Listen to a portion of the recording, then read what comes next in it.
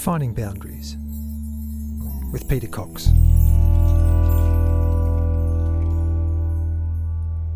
My guest today is a little different to usual. He isn't a surveyor.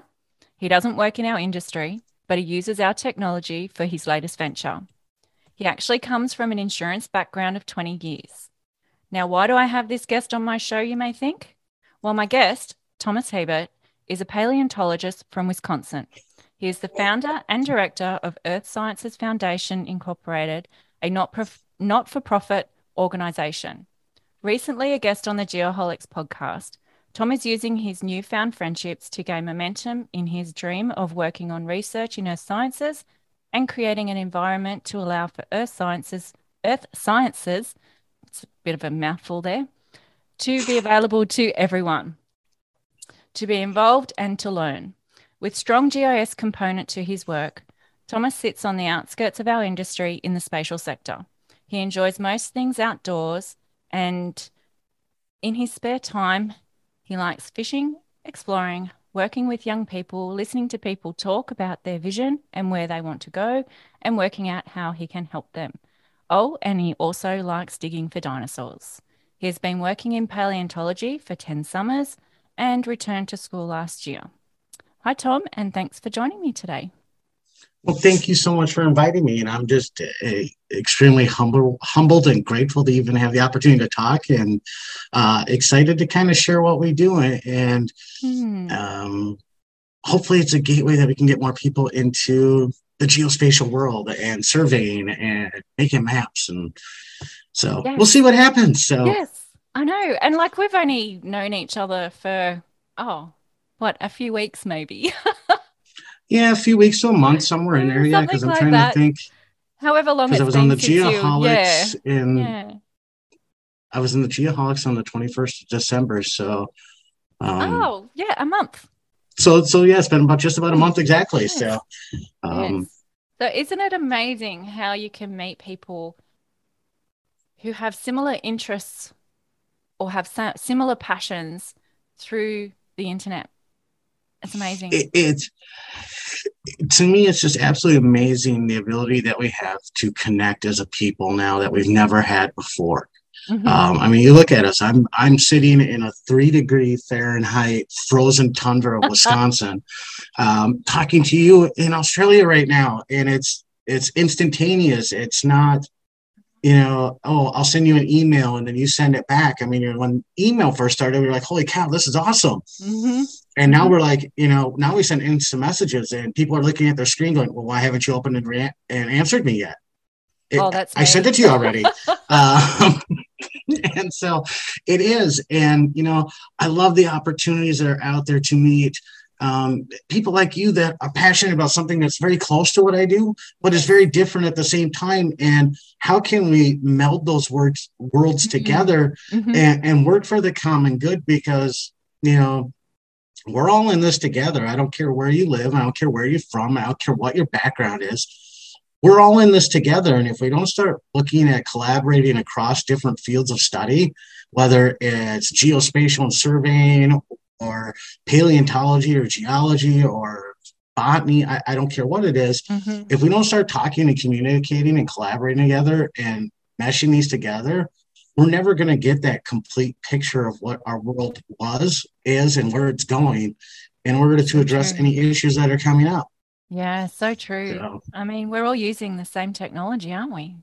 Why aren't we working together? Yeah, I mean, you guys are the experts. I mean, I laugh because I get questions about, GNSS equipment and GPS and geospatial and ArcGIS, and I'm just like, I dig dinosaurs. I know enough about this equipment to make it do what I want it to do. Mm-hmm. And I'm learning more, and I've learned that I don't know a lot. But that's why I reach out to people like you and go, you guys are the experts. This is what I want to do. And the amazing thing is I have the best hook in the world. I dig dinosaurs, and people are like, that's freaking awesome. Can we go? Very cool. if you come and help me with the mapping and the surveying equipment, yeah, I'll take you out digging all day. Come on, I don't have to run the equipment then. Let's go. And so when are we going? As soon as you find me a dig site in Australia, I will be on the next flight down. You guys have some of the biggest, coolest dinosaurs down there. I'll have to get onto that for you. Yeah, just start throwing it out there. Who knows? Maybe one of your, I'll throw it out there. I'm not ashamed of it. If there's anyone listening and you have something, please reach out to PETA. Let her know. She'll get a hold of me, and we will figure it out and come down and make you famous in Australia, mapping out dinosaurs. So sounds good. Okay, so what attracted you to dinosaurs? It's a funny story. It was 2012, and I was going through a horrible divorce. And at the time, my daughter Emma was 8 years old, and my oldest daughter Samantha was think brain. She's 26 now, so whatever that was. I'm a bad dad. 17? Was she 17? Yeah. 16, 17, I wanted to say 17, but I thought she was older than that. But it was really hard on both of them. And for anybody who's ever gone through a divorce, it's not good for anybody, but it's really, really hard on kids. And the only ones who come out winning are the lawyers. So, it was really hard on them when I was at a place in my life where, I'm like, all right, you know what? This summer, you each get 1 week. Anything you want to do with Dad, I don't care what it is. I honestly put no limitations on it, not even a dollar figure limit on it. I don't care. Let's just go and have some fun and live quality life time. and forget about all this other garbage. And so my oldest daughter is a huge country music fan. She loves Keith Urban. Who doesn't? Figure. Well, is it that hair? It's the hair, it's the good looks, you can sing, you can dance. It's like, damn, that shouldn't be allowed anywhere to be that talented and that good looking. So I gave up the good looks just to be talented. It is. So, when I was asked, I gave up the good looks to have talent. So, so there's a local music festival by us that it's a 4-day drinking country music festival. And she's like, I want to go to that. And I'm not a country music fan. And I'm like, all right, I said anything. I guess I'm going to suck it up and let's go. And by the time it was done, we had so much fun. I was wearing cowboy boots and cowboy hat. And we were, it was just a great time. And then, my youngest one, Emma, looks and she goes, I'm going to go dig dinosaurs. I'm sorry, what? I don't know where to do that. She loved dinosaurs at the time. I mean, she just loved them. And she's a little artist and would draw them all the time. And so I fired up the old Google machine and found a guy out in South Dakota that would take you out and let you dig. And so Emma and I loaded up the car and drove out there and spent a week out in the Black Hills of South Dakota. We went to, we did the tourist things. We went to Mount Rushmore and to the Crazy Horse and went through the mountains and went out and dug dinosaurs and absolutely fell in love with it. It was truly one of the most fun and exhilarating things I've probably ever done because, you're out there and you literally got like a 3-inch cheap throwaway paintbrush, a screwdriver, a bottle of glue, and a scalpel. And you're literally just brushing, like you're painting the wall of dirt. You're literally just brushing the dirt until you see something. And then you slow down and then you get the scalpels out. You start working at it. And it's just so exciting because when you first see the edge of it, you're like, oh, what's this going to be? And I've turned into such a nerd now that I get excited when I see geodetic markers now out. And I'm like, oh, let's go look at the date on that survey marker over there. Let's see when that was put in the ground. And, I posted one recently of the one up on top of the Deer's Ears Butte out in South Dakota. It was put up there in 1971. And that will forever be in my mind because it was put in 1971. There we were in 2021 using that marker to create something that those people 50 years ago had no idea would ever exist.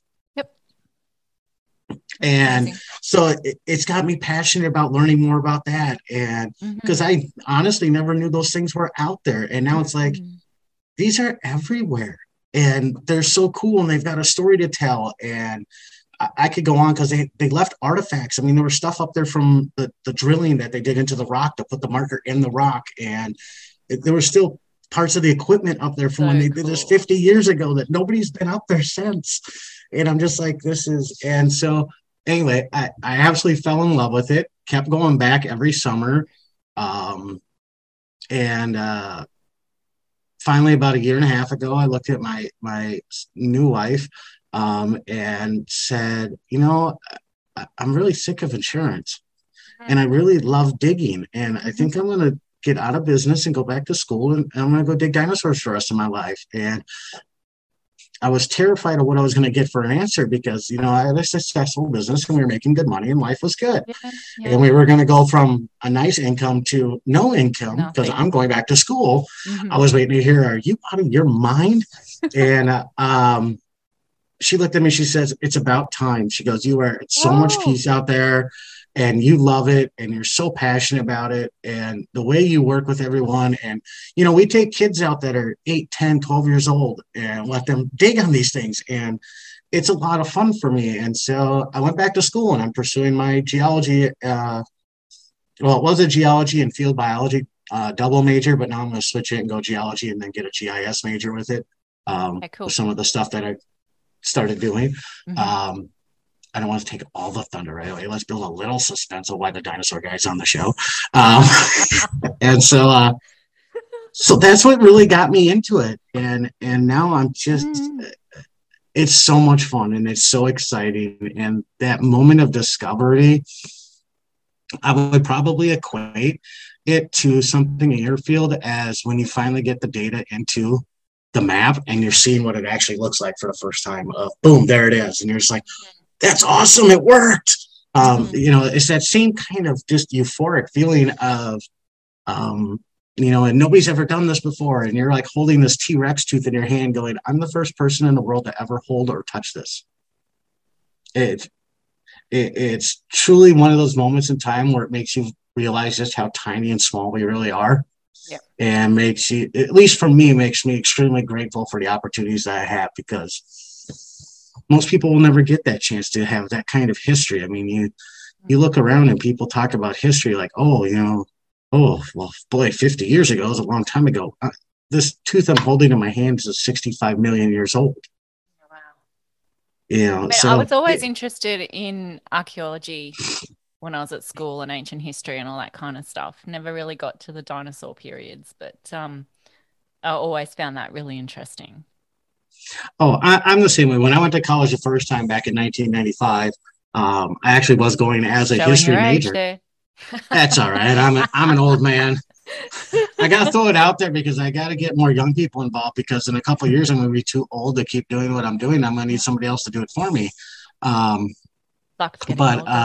actually went for a history major and I'm actually considering once I'm done with this degree of going back and actually getting a degree in archaeology as well because of what I've done with the geospatial thing with dinosaurs. I can apply that over to archaeology really easy. Yes. And it's already being done. It's not anything new in archaeology, but to me, it's fascinating and it's unbelievable the amount of data that we can get out of using equipment that isn't designed, that its initial conception wasn't, let's go map dinosaurs with this. No, it was, okay, let's, subdivide city lots and measure this out and how do we plan this and where roads go and all of this stuff. So, it'll be just interesting to see where it all goes and how far this technology can take us. Because every time I turn around, it's some new technology I'm reading about or something new. I'm like, we should put that in the map. That'd be kind of cool. So you're going to be creating this map, and we'll talk about that in a minute. Where are some of the interesting places that you have actually dug at? I've dug up most of the work I've done to this point has been in what's called the Hell Creek Formation out in the western interior of the United States, through Montana, North Dakota, Wyoming, and South Dakota. I'd pick a favorite spot to dig. Boy, I love them all because each one of them is so different. Yeah. Okay. Yeah.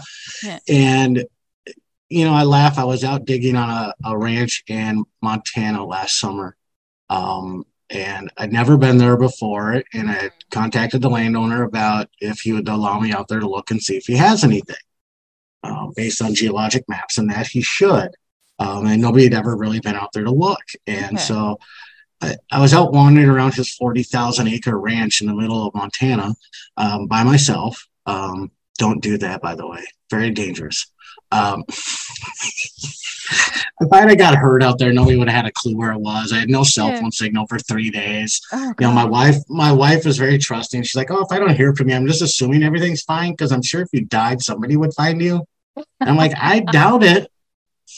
I mean, you know, when I was on this ranch, I was 60 miles from the closest town. There wasn't a house anywhere near this ranch. But I'm out there and I'm wandering around and I'm coming up through this canyon, and there's this cliff of really hard compacted sandstone. And underneath it was a softer sandstone that had eroded away. And I don't know why, but I felt compelled just to kind of go over there and look. So I went over and looked, and I look underneath, and here's a dinosaur bone sticking out underneath this big block of sandstone. Oh, yeah. And there's maybe 18 inches of, you know, a space between this giant. I mean, I had a rock chisel and a rock hammer, and I'm trying to bust the sandstone up that's above it. I'm not even putting a dent in it. And I'm like, oh, that bone's coming out. I've seen it now. It's coming home. It's coming out of there somehow. And so, you know, I'm starting to clear stuff away. And I'm literally crawling underneath this cliff and I'm working on digging this fossil out. I'm working around it and, you know, putting glue on it, making sure we keep it together and doing what we do. And, you know, I stopped and I got out of the hole for a second, and I sat there and I just kind of looked around and I go, man, I feel sorry for the people that work in cubicles right now. This is the coolest office ever. Mm-hmm. And it's moments like that. And then it's, you know, then I dove back into the hole and I finished getting it out, and then I was leaving, and I, you know, on my way home, I finally called my wife and told her about it. She's like, you did what? I'm like, yeah. She's like, what if that would have fell on you? And I said, I'd have died right there. She goes, nobody would have known where you were at. And I said, well, that's true. I said, but, you know, it was there. And if I didn't get it, that, you know, it was going to weather and get eroded and it was going to get ruined and lose it forever. And who knows, it could have been a one-of-a-kind specimen that's never been seen before from a new species. So I, you know, as a scientist, I have an obligation to get it out. So what was it? What kind of dinosaur was it? It was actually the pubis bone from a theropod, which is a relative of T-Rexes and raptors. Not sure yet. Waiting on some definitive answers from some other paleontologists I work with. We're looking at it. So it is kind of a one-of-a-kind thing. It's not very common, but it's really cool because, you know, you can easily identify them generally because they're hollow. Because the theropods were the predecessors of modern birds. At least that's what we're going with right now. And all the evidence points in that direction. I don't want to throw any controversy out there that I don't believe that. No, the evidence leads us in that direction. You know, because it's funny because T-Rex is actually more closely related to birds than it is to other dinosaurs, which is funny. And so, so it's just, it's probably one of the coolest things I've ever found. I had another one last summer. Do you not have satellite phones? Oh, we do. I don't have one. Maybe you need one of those. I'm trying to convince my university to get me one, but, you know, I'm trying to think of a good analogy, and I really don't have one that's, you know, suitable for all audiences. It's you know, they're very close-fisted on everything and it's just like, really? You can get a satellite phone for like $3,000. It's not a ton of money. Okay, let's be honest about it. Out of all the equipment that I'm going to get and use out in the field, this is probably the cheapest piece. And so, but yeah, I have, my wife is actually forcing me to get one myself this summer to have, so she can get a hold of me. I don't know why. I wish she was sitting here because I'd still make fun of her when she was here and she would laugh about it. It's what keeps our marriage working is that I'm gone for 3 to 4 months out of the year. She must enjoy the time away, the peace. She does. And actually, you know, her and my kids actually come out usually for a couple of weeks in the summer and join me. And we go out on a dig site together and dig stuff up. And then we go for things and we go, you know, the kids want to go see Devil's Tower or go swimming and I take a few days off and you know, it's really easy for me to get really wrapped up in my world and because I love being out there so much. it's like I tell people every day when we go digging is, one of the last things I say before I walk down into the quarry where we're digging is, all right, let's go change history today. Because who knows what you're going to find? I have no idea. And you could find something that literally changes our entire perspective of history today. I have no idea what's in that hill. That's so true. So it's easy for me to get caught up in that going, just one more brushstroke and maybe I'll see something. And then, it wasn't that one. Maybe it was the next one, and maybe it was the next one. And the next thing I know, it's 25,387,000 brushstrokes later. And there it is. I found it. Now I got to stay. It's dark out. I don't care. Give me a headlamp. I'm staying right here. So it's through the whole night. It's horribly addictive. It really is. Maybe I shouldn't. And we will absolutely get you. Maybe I shouldn't be coming out with you then. Why is that? We'll sit out there all night. We'll dig. We'll laugh. We'll cry. We'll have a good time. No, it sounds like fun. It is. All right. So, we were talking earlier. Dream locations are where I want to dig. Yeah, that's another fun. That was my next question. Is like, where is it that you do want to travel to dig? Like, I know you said there's so many places, but there must be. There are. I mean, there's some that are like really high on my bucket list. South America would be fantastic. Argentina, Chile. They have huge dinosaurs down. I mean, huge things. You're digging up things that have a vertebrae that are 6 feet long. I mean, one vertebrae is bigger than I am tall. And that's just cool and exciting, and I want to work on that. Australia's got some amazing specimens, and they're finding new stuff every day down there. It's just awesome what's going on there right now. China is just, not only are they the king of the world in rare earth elements, they're the king of the world in dinosaurs too. I mean, they find new species almost. It seems like lately it's been like every month they're coming out with some new species that they're finding. Well, like last year, I think we found 45 new species across the planet of dinosaurs, which is about average for the last 10 years. It's been averaging right around 43, 44, 45 new species of dinosaurs that we're finding every year. So you that would be awesome. You don't hear about it. No, well, I mean, you're hearing about it now. Everybody's seen the reports of the ichthyosaur that they found in England now. Maybe I just don't watch the news. Oh no, if you've been on LinkedIn, Facebook, Twitter, TikTok, I don't care where it is. There's been pictures of this giant. They call it the Rutland dragon, and it's massive. I mean, its head's as big as a human. It's really cool that they've got that there. And then there's some really cool stuff coming out of North Dakota that, a friend of mine just published a paper about through what he's found in North Dakota at a site there. He actually determined the season of the year when the asteroid hit that killed all the dinosaurs. Oh, wow. And so there's stuff like that going on all the time. And there's so much other stuff that's going on that if I spoke about it, I'd be excommunicated from the world of paleontology. So I can't talk about it right now. And so it's just a really exciting time. Yeah. Little secrets, you, me, and a million people. So it is. It's really exciting. And with the advances in technology, I'm really excited to see what the future holds and what's found in other places. I mean, I just read one the other day that in Russia, they found a perfectly preserved baby horse from the Ice Age with fur and everything on it. I mean, it's all intact, including DNA. So we could actually clone many horses from the Ice Age again. I mean, there's South Korea's tried to, clone the woolly mammoth.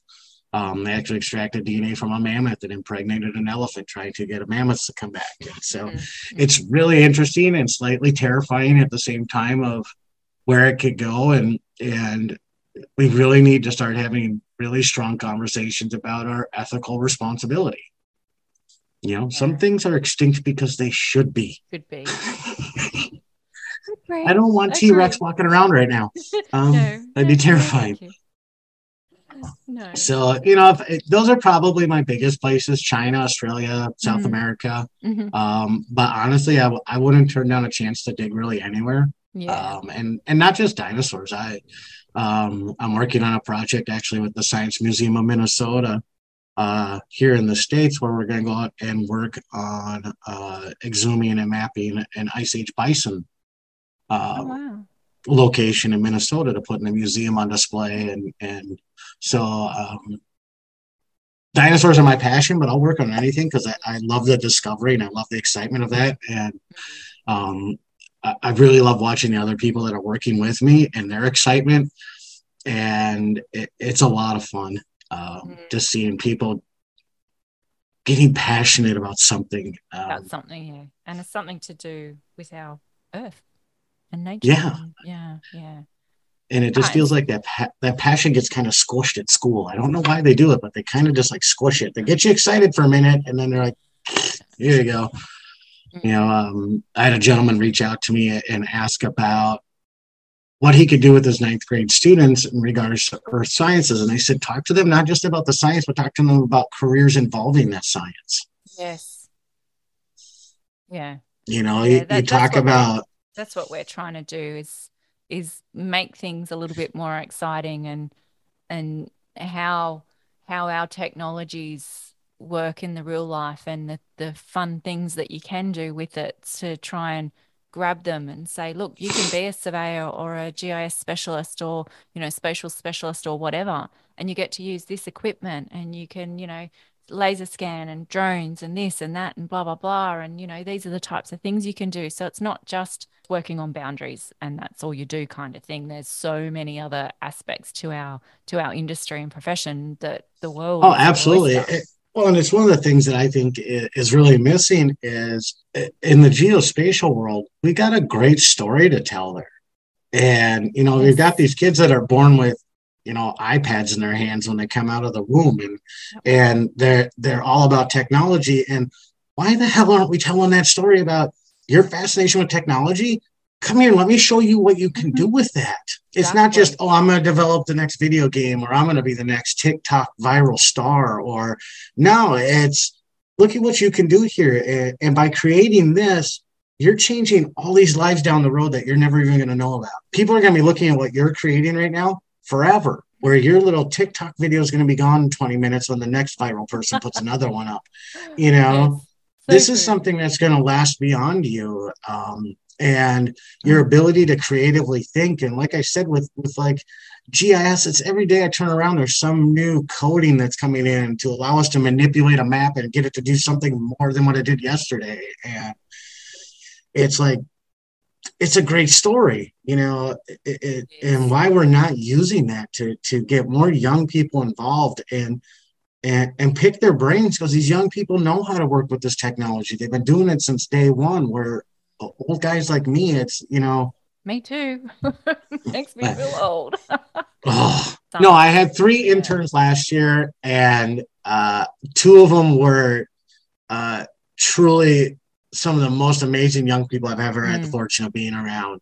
Extremely intelligent, ambitious, motivated, want to work, willing to take on a task, willing to learn new things. And it was an absolute honor and privilege for me to be able to work with them and learn from them on that. And so I don't want to down talk our young people. I think this next generation, they need guidance. Well, it's just they have the capacity to change the world. They have all the technology at their disposal, but nobody's teaching them how to use it properly, how to channel it, how to challenge yourself. And it's okay to be ambitious, and it's okay to be assertive, and it's okay to go after things.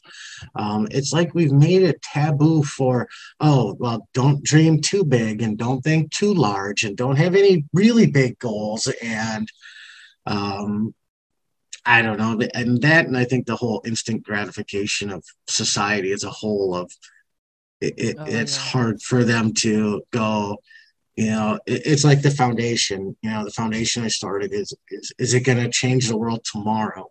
No, it's not going to change the world tomorrow. I'm hoping to do enough with it by the time I'm dead that it continues on after me, and then it can change the world. And too many people nowadays are like, oh, well, if it's not going to do it right now, today, or tomorrow at the latest, I don't want any part of it anymore. No, they need it right now, don't they? Yeah. Yeah. So anyway, you're digressing. I am. I'm way off topic. Sorry, everyone who's listening. It's all good. We could talk for hours on this stuff. Let's go back to your digs and the use of GPS, because that's what we're here for, isn't it? Absolutely. It's the spatial. It is. It's all about, new applications for existing technology. Yes. So I was literally in class, and I was taking a class on GIS. And I'm sitting there, and I was familiar with GIS from my days as an insurance agent. I did a lot of farm insurance. So I would go onto GIS and check property ownership records. And, I knew I click on the parcel, it would pop up information about who owns the land and all this. And I'm sitting there, and I'm looking at the class, and I'm thinking about what I've done. I'm like, why the hell can't I do this with dinosaur bones? Mm-hmm. Why can't I have it that I could map and curate all of this at the dig site, and you could go into GIS and click on a point on the map, and it would pop up a picture of the fossil, tell you what species it was from, where we found it, the lithology, the surrounding rock around it, what kind of formation it was in. Is there any kind of weird pathologies about it? Are there teeth marks on it or anything like that? Insect boring, remodeled fractures. I mean, all kinds of whatever we really wanted to put into it. Yeah. And so I was just like, why can't I do this? And I couldn't think of a reason why I couldn't. So I approached, I emailed the chair of the department for geology and said, hey, do you know any other students that might be interested in just kind of a little side project? Nothing serious, just something fun. Let's see if we can make it happen. And then it kind of took off, and the university wanted to do it as a research project, and gave us a little bit of grant money to go out and do it. And then came the hard part of equipment. And the university was all for the project until I asked them for $30,000 worth of GNSS equipment to take out in the middle of nowhere that I've never used or worked with before. Then I got a real hard no. No, that's not going to happen, Tom. And I'm like, all right. This might resonate with some of your listeners out there. I'm kind of a hold my beer and watch this kind of guy. Mm-hmm. So I couldn't get the equipment from the university. Can't do it. Yeah, don't. Yeah. Or please tell me I can't do it, and now I'm really gonna go do it. And so I started calling manufacturers of equipment, and I called like Trimble and Leica and Carlson Software, and I just told them what I was trying to do and what I wanted to do, and I want sub-centimeter accuracy, and it's got to work in the middle of nowhere. And when I say nowhere, it's nowhere. We may not be in the middle of nowhere, but you can see it from where we are. And a lot of credit to Carlson Software. Yeah. I don't know. Do they have much of a presence in Australia, Carlson? No. No. Fantastic company. I can't say enough positive things about them. I really can't. Their equipment's extremely easy to use, easy to set up, wonderful support from the company if you are having issues. Yeah, I've heard that. The representative I have from the company, his name is Lad Nelson. Lads literally come out to dig sites and help us set up the equipment and, walk the equipment in to get a fixed known location that we can start broadcasting it and collecting our data. And Carlson jumped right on board and said, yeah, this is cool. We're in. What do you need for equipment? Yeah. And they put together a whole package and suite of equipment and software for us to use. And we went out and did it. And we made a map, and it's an interactive map. And it's, with the ArcGIS program that I use, it comes with the built-in attribute table underneath it. So we can search the data, we can sort the data. I can go in now and say, show me all the T-Rex bones that we found. And they all pop up on the map. And now I can go, okay, show me the T-Rex fossils we found that have bite marks on them. There they are. So powerful. There's a lot of. Are you using Esri? I'm using Esri inside the ArcGIS program. Yep. I may stay with that. I don't know. I've had a couple other companies approach me about their software and some of the things that they can do. So I'm interested to see what is out there. Because honestly, who else is out there? Well, there's QGIS is out there. Because that's a free online. Yeah, that's a free one. And I've never really played with it a lot. And I was trying to this winter on my break from school for a little bit, but I've been busy with about 100 other things. Every day I turn around, it's something new and exciting happening, and it's awesome.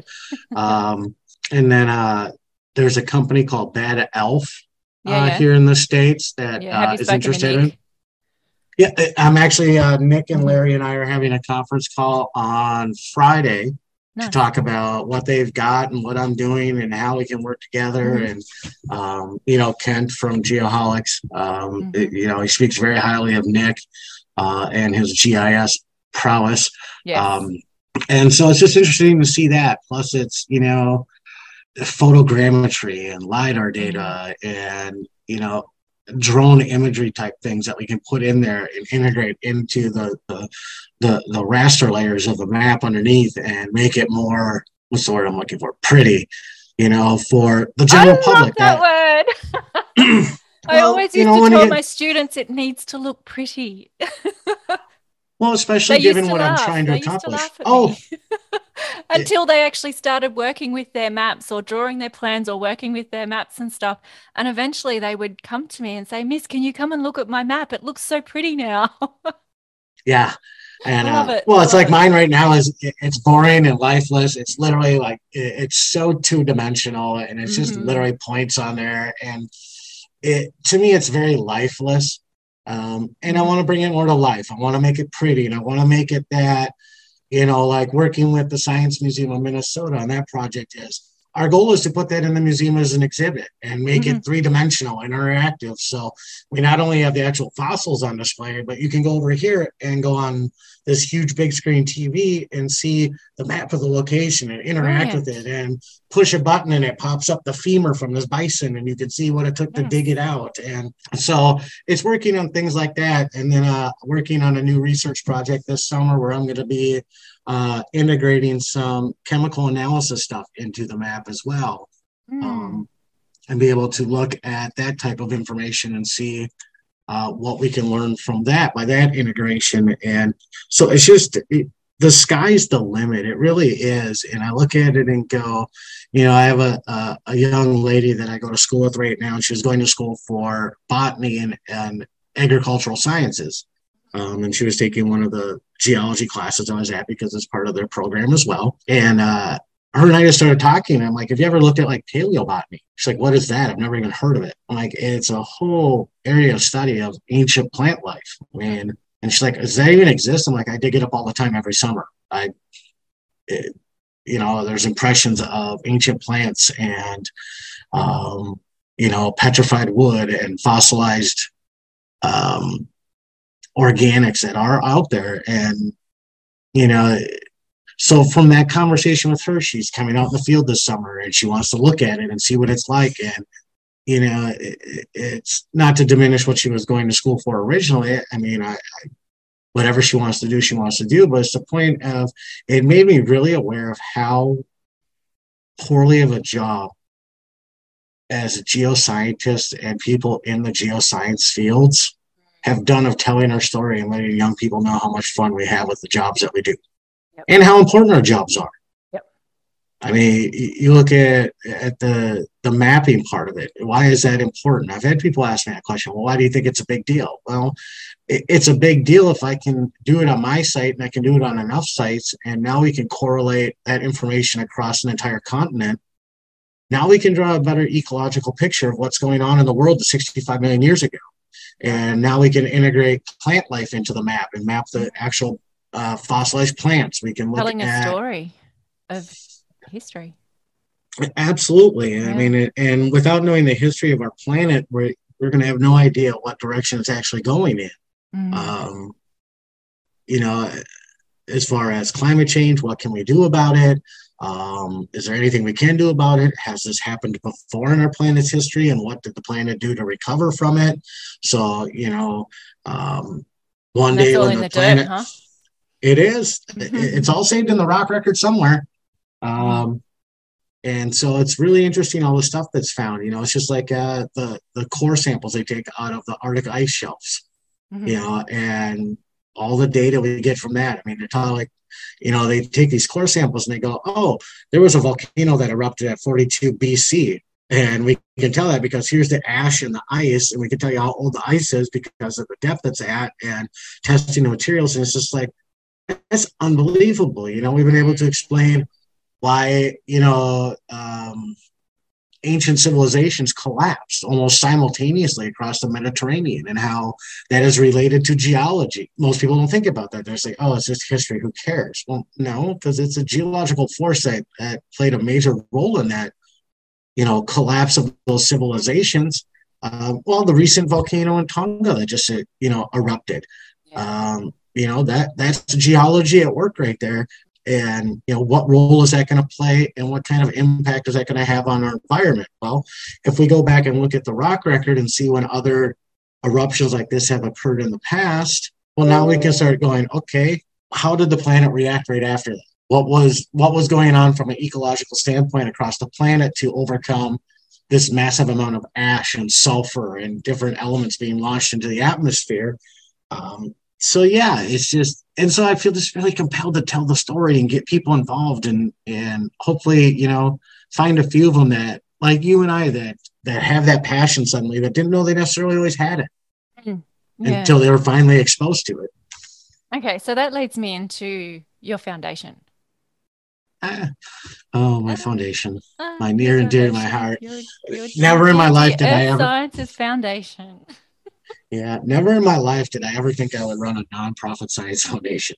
I'm almost as excited about that as I am when I'm digging up dinosaurs and the things that we're going to hopefully be able to do and achieve from making sure that, some of our big initiatives are our GCAP program, Geospatial Curation in Archaeology and Paleontology, and getting more scientists on board with geospatially curating their sites. And then we can link all of those maps together and share that data and create a worldwide map of everything and be able to start seeing pictures and start seeing a global perspective.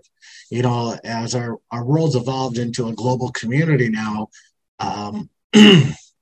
we're still behind in the geoscience world of being a global science, of sharing everything and talking about everything and integrating everything. And so that's one of the big initiatives we have, is getting more people to allow us to either go out and do this or teach them how to do it for themselves, and get that data out there and make it available and accessible. And more importantly, make it accessible to everyone. Yeah. Kids and people all over the world that don't have dinosaurs in their backyard or don't have a archaeological site of an ancient civilization in our backyard could now go online and look at it and see it. And, with the integration of photogrammetry and LiDAR, making it truly kind of a 3D immersive experience on the map,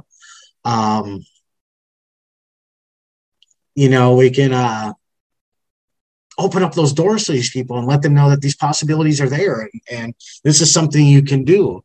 We're working on another initiative. We call it our VETS program, military veterans engaging and transitioning into science, working with them to get providing therapy digs for veterans that are suffering from PTSD and get them out in the middle of nowhere and let them dig and have some fun and use some of the skills that they learned in their service to their country, as well as, military personnel that are leaving the service and going back into civilian life. And you have a vast amount of knowledge and skill sets available that could transition over very well into the science fields. Yep.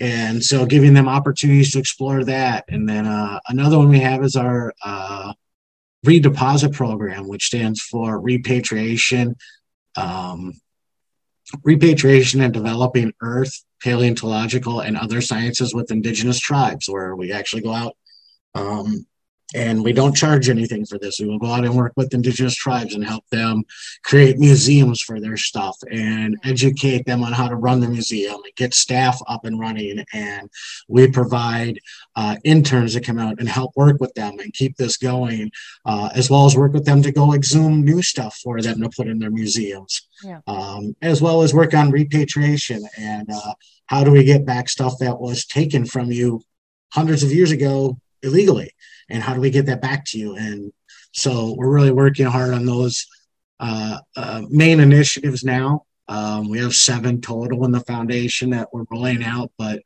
as with any foundation, especially a startup foundation, money is key. So it's, getting funding in place and then moving stuff forward. And it's one of those things where it almost to me feels like you got to put the cart in front of the horse and show them tangible results first before people are willing to open up their checkbooks and go, yeah, I want to invest in this. It's quite often the way. They can't see the big picture. They can't see what it is that you're trying to achieve. So you've got to do it to say, this, look, it works. Yeah. It's making a difference. It absolutely is, because it's like, right now I have a GoFundMe page out there for people that want to put in, because right now I'm literally fronting all the costs for this. I bought the GNS equipment, working on getting the funds to buy some other equipment that I'm going to use for testing rocks and fossils and things for, but those are, don't get me wrong, they're large one-time expenses. It's the continuous expenses that are a big issue. It's, lodging for a summer for myself and how many of our interns and projects we got going on is, $30,000-$40,000 a summer for lodging, travel expenses, meals. And those are things that right now I'm covering those because I want to make it available, and I want to make it available to people that don't always necessarily have the financial resources to be able to say, oh, I can afford to spend $3,000 this summer for my, son or daughter to go out and work in South Dakota digging up dinosaurs. I don't ever want that to be a limitation. I want them to have the ability and go, this costs you nothing. If you want to go, let's go. And I think that as I get more tread on the tires, so to say, and get more traction and people involved and things are coming to fruition in that, I'm hoping that more of the initiatives we can start getting involved and getting more people involved, and even develop some more stuff. With our we recently became, the foundation became a brand ambassador for Getting Kids in a Survey, an organization out of England. And that's going to be part of something that we do now is, let's get kids out with surveyors. Let's take them out and show them that we use surveying equipment to map dinosaurs now and get them engaged with this. And it's not just because I'm trying to remember when I was that age, you said surveying to me and all I pictured was the guy surveying off a lot that somebody was going to build a house on, or standing in the middle of the road to make sure the road was level and straight. And there's a hell of a lot more to it than that. And we just do a really... Exactly. I'm going to use some naughty words right now. We just do a piss poor job of telling our story and getting kids going. There's so many directions you can go into with this field. Just shut up and come here and let me show you. I mean, we've been working hard for a little while now, and like I've known Elaine for a few years now, and she's awesome. Yeah, she is. She's fantastic. Her spirit, she's a go-getter, that one. yeah. I thought I had passion and energy. Oh, no. You got nothing on her. Nope. I don't even think the two of us together could equal her. No, definitely not. Definitely not. But yeah. Maybe if we throw in Kent. You, me, and Kent, maybe we get close. Maybe. We might get close then. Yeah. Yeah, she's an Energizer bunny, that one. And just, I know that in our area in surveying and what we're doing in Australia, and we have this small group of people who are trying to make a difference and get it into the schools, get it into the primary schools, the high schools, so that they understand what we do and that it is a job. And like I have, another layer on top of that of young girls saying, I can't be an engineer, or I can't be a surveyor, surveying's for boys. And I'm like, no, no, these jobs, we can all do these jobs. It doesn't, boy, girl, it doesn't matter, as long as Absolutely. you love getting out there and having a go and problem solve, you can do this job. And to me, they always say, oh, you got to have maths. Well, um, I wasn't that good at maths. I'm a creative person. I worked. I understand there was a problem. You had to do X, Y, Z to solve it. And I learned how to do that so that, it became part of what I needed to know. So it's not Yep. like, it, they're things that you can learn. It's whether you like them or not. I'm still not big, massive fan of maths, but I understand its processes. I understand what it's used for, and I can use it when I need to.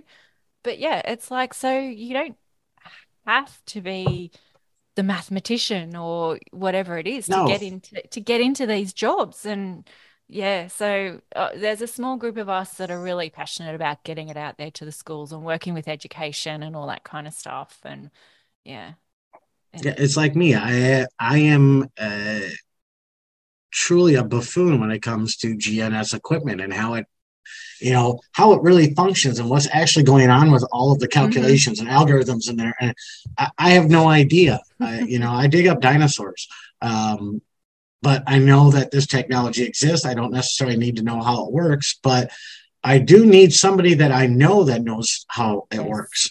Yes. And we need those people just as much as we need the ones out in the field. And So it's, and you're so right. It is. I mean, for the longest time, I don't care if I piss somebody off. go for it. Get over it. Yep. Geology and paleontology have been, white male dominated since the dawn of the sciences. Oh, welcome to the surveying world. And, it's one of the things that I'm really passionate about is I want everyone involved. Yes, me too. And you want to know why? And, this might get me in trouble. And who cares? I don't give a shit. No. I specifically like having females on my team because the way women see the world and the way men see the world are two different visions. And we need both of those. We need that perspective of a woman, like you just said, making your map pretty. We need that perspective because we need to make our science palatable to the public. Because if it's not palatable to the public, we're never going to get them engaged. We're never going to get them pissed off enough that they demand education starts being provided to young people to get them involved in this. Because if we don't, our society is going to have a giant shit sandwich in a little bit, and we're all going to take a bite. Mm-hmm.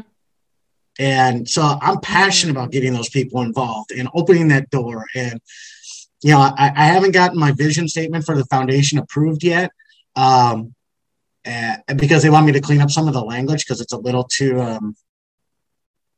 what's the word I'm looking for?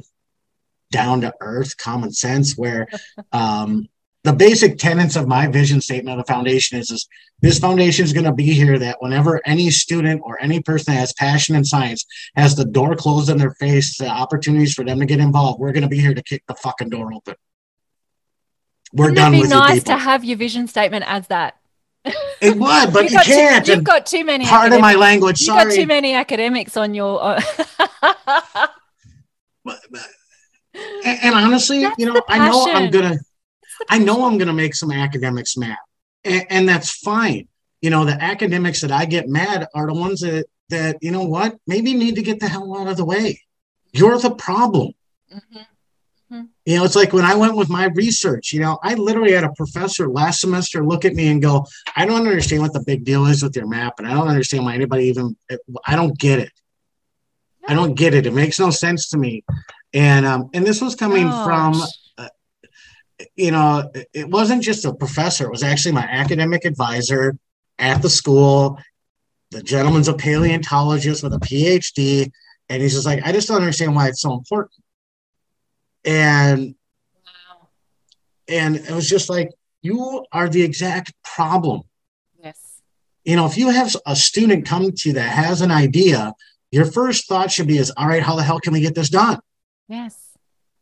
Not of, oh, well, maybe, I don't know, let's, put it on the shelf for a little while and come back to it later. And no, if a student comes to you and has enough passion and curiosity about an idea, it takes all of their courage to even come to you in the first place. Exactly. And then you just kick them in them. the teeth. It's like, shame on you. Shame on you for doing that. Even if their idea can't happen, at least sit them down and go, okay, why are you trying to do that? Well, this is my ultimate goal. Oh, that's your goal. Here, let's look at this idea instead of the way you were thinking. Were you aware of this technology that existed that can do that for you? And all of a sudden that student's going, oh my God, that's so cool. Can I get involved with that now? Yeah. And we keep them in the earth sciences, and we keep them in geosciences, and we keep them in surveying, and we keep them in geology and geography. And instead of watching them get disgruntled and belittled and demeaned almost to the point that they just say, screw you, I'm going to go be an English major because nobody gives a shit about what I do there. And nothing against English majors. If you're out there, you are very important. They probably won't be listening to this. I take an English and writing class every year at school, so I make sure I know how to effectively communicate my ideas to the public. Without saying fuck. Yeah. Some days that's really, really hard for you. It really is, because there's some people out there who just want to push that button. Not that you would have any experience with people like that, because, you deal with wonderful, joyful people every day. Oh, every day, yes. Oh, I had it today. I had a conversation today where I literally hung up the phone and I texted Kent and I said, Kent, you got a minute? He's like, yeah, what's up? I go, can I call? And he calls me and I said, I just need to vent. I said, do you mind if I just yell at you for a little bit? And he's like, yeah, go ahead.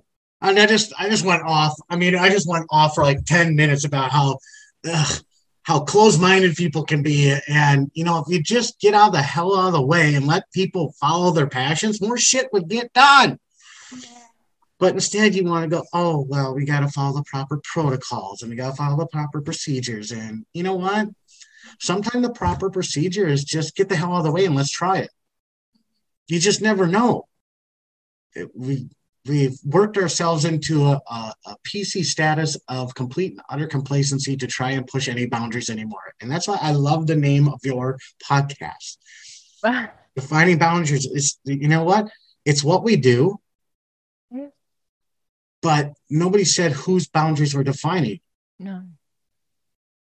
I'm defining my own boundaries by how many other opportunities I can get young people to get involved, and how many lives can I change, and how many opportunities can I get for other people to advance their studies and learn more and get engaged and be involved.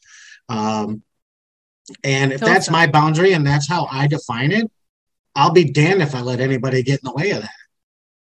Well, I think that's the thing with you, Tom, that you've got that passion and you look at every which way that you can make it happen. And that's what you got to do. You're doing the same thing with your academy. It's, be damned what's in my way. I'm going to get this done because not only do I believe it has to happen, I know it has to happen down to the very fiber of my being, that if these changes don't start getting, kicked along and moved along and drug along and forced into situations where somebody might be uncomfortable, they're never going to get addressed. It's never going to get changed. And we're going to be in the same place 10 years from now. And, it was funny. I think it was Kent who shared with me that the average age of a surveyor in the United States is 68 years old. Yeah. Holy crap. What are we going to do in 10 years? Yeah, it's, and it's like that worldwide. I mean, we're down to the 55. So, it's not, it used to be a bit higher. It's kind of come down a little bit, but yeah, it's. Well, and I laugh because people want to keep buying land and they keep wanting building roads and they keep wanting more infrastructure and they want all this shit. They want all this stuff, but yet the public should be absolutely freaking outraged right now at the lack of infrastructure for the infrastructure projects you want. You want to build a bridge or build a road, you need surveyors. That's all there is to it. Exactly. We're there. You're the beginning and the end. Exactly. That's what I keep telling people. You are the alpha and omega of every project. And how the public doesn't sit there and go, wait a minute, the average surveyor is 68 years old. In 10 years, we're not going to be able to build bridges or roads or survey anything because there's going to be nobody alive left to do it. And, you know, it's one of the things It's where frustrating. it is, but it's one of the things that I feel uniquely qualified because I have a really cool hook of dinosaurs. And I can use that to get young people because young people love dinosaurs. Kids love dinosaurs. You know, on a very large level, most people are fascinated with them across the board, across all ages and demographics. So but it's like if I can use my platform to get young people engaged, I don't care if you become a paleontologist. I don't care if you become a geologist, a geographer, a cartographer, a surveyor. I don't care as long as you stay in this world. You stay in the world of earth sciences somewhere. Because if we don't get our hooks into you and keep you here, you're going to leave for technology. You're going to leave for other things. And pretty soon, the world's going to come to a standstill and technology is going to die because without geologists, rare earth elements aren't found and smartphones aren't made and computers aren't made. And, you know, if it's not for surveyors, the helipad for the hospital doesn't get built so people can get emergency medical care if something, you know, catastrophically bad happens and they need to fly you in. People, you need to get off your asses and start realizing how much of your world is completely and utterly dependent on people in the geoscience, geospatial fields. And if you don't figure it out really quick, guess what? You're going to find out the hard way, and it's going to be a very painful lesson, and it's going to take a long time to recover from that. I mean, I think I just read a study in England where it's been a 68% decline in geoscience degrees in the last 10 years. Yeah, okay. Yeah, well, see, I see our problem is that over here in Australia, and I'm just talking about my state, is that to be able to do surveying at university, you need a really, really high mark to get in. So it's like, well, there's no chance. Is there a way to privatize it at all, like with your academy or even large surveying companies to provide that education? No, you have to have a degree in surveying. We have a university that a lot of them now go to. Like if we have the people going through the vocational sector, they'll do that because it doesn't matter what mark you get. We don't look at that. You want to be a surveyor? We'll technically train you how to be a surveyor. You want to go and become registered? Then you're going to have to go to uni. And the biggest choice that they have at the moment where they can be working full time might take them longer because they're going to be doing it part time. They do it online through the University of Southern Queensland. And they get like, I don't know, it's some ridiculously high amount of, I don't know, somewhere between 500 and 700 students a year going through their survey program. And you look at the ones down here in New South Wales, there's very, very small numbers of like, you know, anywhere between 12 and 30 if you're lucky. Do you know why the requirement is for such high marks in order to get in?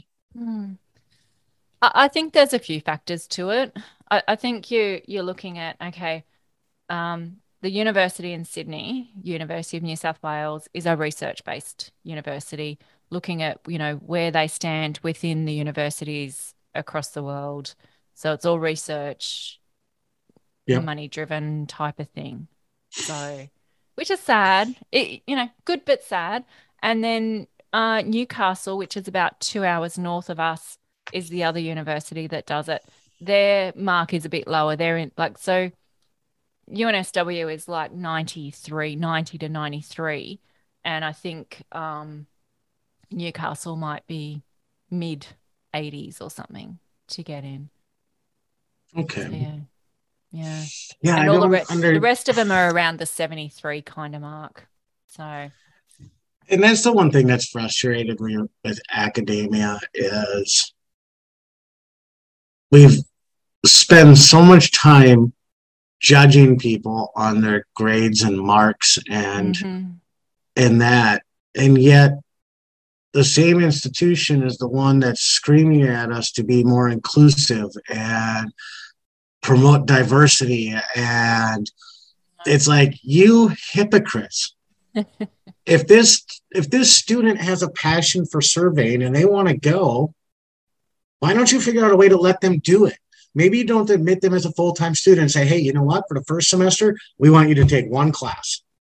That's all you can take because you're marks. We want to see you focus on one class and what work you're capable of doing at a university setting. And we slowly transition you into this life. Instead of just slamming the door shut saying, you're never going to be good enough. Well, what the hell are you telling that kid from day one? You're not even good enough to get into school. You'll never be good enough to be a surveyor or anything else. But see, that's where we're lucky here. That's where we're lucky here in Australia, because we have our vocational, qualifications. So Yeah, I don't have a degree in surveying. I've got a degree in education, but I've only have a diploma in thank God you surveying. can teach me some stuff. I try. But, there's so many who are technically trained that have got amazing careers without going to university, because we can. We can't sign plans. We can't define boundaries without being under supervision of a registered or licensed surveyor, that kind of stuff that ultimately it relies on the registered licensed surveyor to sign those plans saying that the work that has been completed is accurate and all that kind of stuff. But there's heaps more. It's almost like our almost like our apprenticeship program for trades workers here, like plumbers, electricians, where you can be an apprentice or journeyman electrician, and you can do everything that the master electrician can do except sign off on the reports. And it's good that those opportunities are there, but it feels like that for an educational institution, they sometimes do everything they can to stop people from learning. That's sad, isn't it? That's so sad. They think their job is to make money and then not to raise, smart, well-rounded, educated students that can pursue their passion. Maybe they should be reminded of what their priorities are. Yeah, I know. But I digress. We only have a couple in, but Queensland have done well because they've provided an online option that those from all over Australia go and do it. So those that want to get a degree in it have. Well, and that's one of the things that's fascinating with like what kind of bring it full circle back to what I'm doing is this is something that can be easily introduced into a curriculum and show how we do this, and it can be a very interdisciplinary curriculum of geology, paleontology, GIS, GNSS equipment, surveying. It's so interdisciplinary by nature that I think it could really offer some really unique opportunities from a curriculum basis to get more kids involved and get more young people to ask questions going, wait a minute, I didn't realize I could use this equipment, but also go dig dinosaurs. And possibilities are endless. Yeah. Well, it's just like, everyone wants to get into drone technology. And it's like, that's awesome. We need that. But do you realize that, using drones for paleontology is on the rise? We use them. I've heard of people using them to literally fly them out over areas where they think there might be dinosaurs to survey the land rather than walking on their own 2 feet for 40,000 acres. They fly a drone around for a half hour and go, there looks like a good spot over that way. We should go over there. And so there's just so many opportunities the whole unmanned aerial vehicle stuff and drones and in the spatial field is opportunities are endless. I mean, the things that they're putting on drones now to collect data and gather data is just like, holy cow, what's next? This is so cool. They're flying them around with ground penetrating radar on drones now. Yes. And locating stuff aerially, through the, I didn't say that right, but, through the air with these, and they just fly it over the area and go, okay, don't dig there. There's something there. We don't know what it is yet. And they're working with surveyors. It is. And so it's going to be fun to watch where it goes. I'm sure extremely frustrating for people like you and I when we're like, why are you doing it that way? That's stupid. Do it this way. And it would already be done. Yep. But now. Exactly. So. All right, moving on because we're running out of time. Oh, I'll make all the time in the world for you. You can take all night if you want. I do I've not have to drive to North Dakota tonight, so we're good. I've had some go on for 3 or 4 hours, that's for sure. It's Oh, sadly, I could see you and I doing that very easily, getting off I on know. topics of all kinds of stuff. Well, Hey, I was pre-warned. I was pre-warned. well, I love talking to people like you and people like Kent. And, I talked to a lawyer yesterday for one of the universities in another state that's head of tribal relations and that. And anytime I run into somebody who is dynamic and visionary, I want to talk to them all day Mm. because they're constantly in that mode of thinking of how can we do it better, faster? How can we get more people involved? What can we do? What can we do? What can we do? What can we do? What can we do? And I love those people because those are the people that actually get stuff done. What does motivate you every day? We kind of touched on it earlier where my biggest motivation right now is how fast can I get this foundation up, running, and funded so I can change as many lives as possible before I'm dead. Full stop. That's it right there in a nutshell. My God, I've not heard you say something so precise in such a short amount of time. For those of you that can't see me, I was literally just biting on my hands. I won't talk anymore. That's it in a sentence. What's your guilty pleasure? Well, I love food, pretty much all food. Chocolate. Okay, yeah, chocolate. I mean, if you ever want something from me, just give me chocolate. I don't care. Milk, candy bars, don't care. Just chocolate's good. That and I got a small football problem. I really love watching football. Who's your team?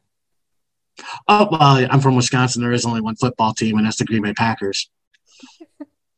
I'll have, I always tell people, I said, there's a reason that they put that G on the side of the helmet for the Packers because we're God's team. So, yeah. Wait for the hate that I get from this one from my American listeners. Oh, that's all right. There's other good football teams out there. I'm just, I love my Packers. I really do, but I love good football and I love watching good football get played. And, I laugh. I recently took this class called Geologize by Dr. Hayden Mort out of England. Oh, yeah. I know him. And it's a great program. And I would tell your listeners that are out there, if you're interested in communicating about your career with the public and how to best do that, go take his class. It's self-paced, do it at your own time. All the videos are really short, 2, 3, 4 minute little snippets of how to use social media better, how to, use your language to tailor it to the general public instead of using our jargon that we use. I would highly recommend the class to anybody. And so go look him up if you want, because it really is. It's really funny how, since working on that class and learning how to, what he calls geologize normal everyday things. I mean, he literally did a video on how geology is why Donald Trump got elected president of the United States. And it's quite fascinating and it makes complete sense when you go watch it. But now I watch football and go, you could really talk about how tectonic activity could be related to, the offensive line versus the defensive line on a football game. You could talk about subduction, you could talk about, mountain building, and you could talk about all these things and talk about geology with football. And so, but yeah, I just really enjoy watching a lot of football. All right. So M&Ms and football. M&Ms and football. Tom's in heaven. Yeah. I mean, I just, I don't know. Do you have what's called chocolate raisins down there? It's like a hard caramel covered in chocolate. Those are really good too. We have things like that. Food's good. Chocolate's even better. I'm an adventurous eater. I'll eat just about anything once. I lost a bet once and had to eat snails and absolutely fell in love with them. They're so good. Couldn't do it. You can cook anything in enough butter and garlic and it'll be good. No. No. Can't No? do it. No. Oh, I bet you guys have great seafood down there. Oh, we do. We do. It's Beautiful. one thing that's, I live in the middle of a landlocked, just the seafood here sucks. And I love seafood. I could imagine. I love it. Yeah, if it comes out of the water, I'll pretty much eat it. My grandfather was a fisherman. Oh, very cool. So we grew up on fish and scallops, and he was an oyster farmer as well. I don't like oysters, but yeah. I'm not a huge fan of the oyster, but you said scallops, and yeah, man, you give me a nice like 6 dozen pan-seared scallops, and I'll sit down and eat. Yes, and my little garlic, little butter. We used to put them in a brine. Oh, and they were just divine. So we had fridge full of scallops in. Oh yeah. I'm so jealous right now and so sad we used to go inside. diving. Yeah, we used to go diving for them. Used to be fun. See, we can only get frozen ones here in Wisconsin, and they're okay. I mean, they serve their purpose. They're not, but I've been like and had fresh. I've had fresh ones, and yeah, it's just it's like the difference between a paper map and using GIS. The paper map will get you there.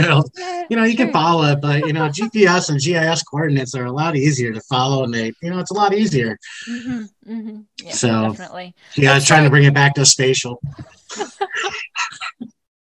One of us has to stay on task. So, what's your favorite food? All right, what's your guilty pleasure? Let's throw this around. I'm going to turn the script around now. What's your guilty pleasure? Well, I do love chocolate.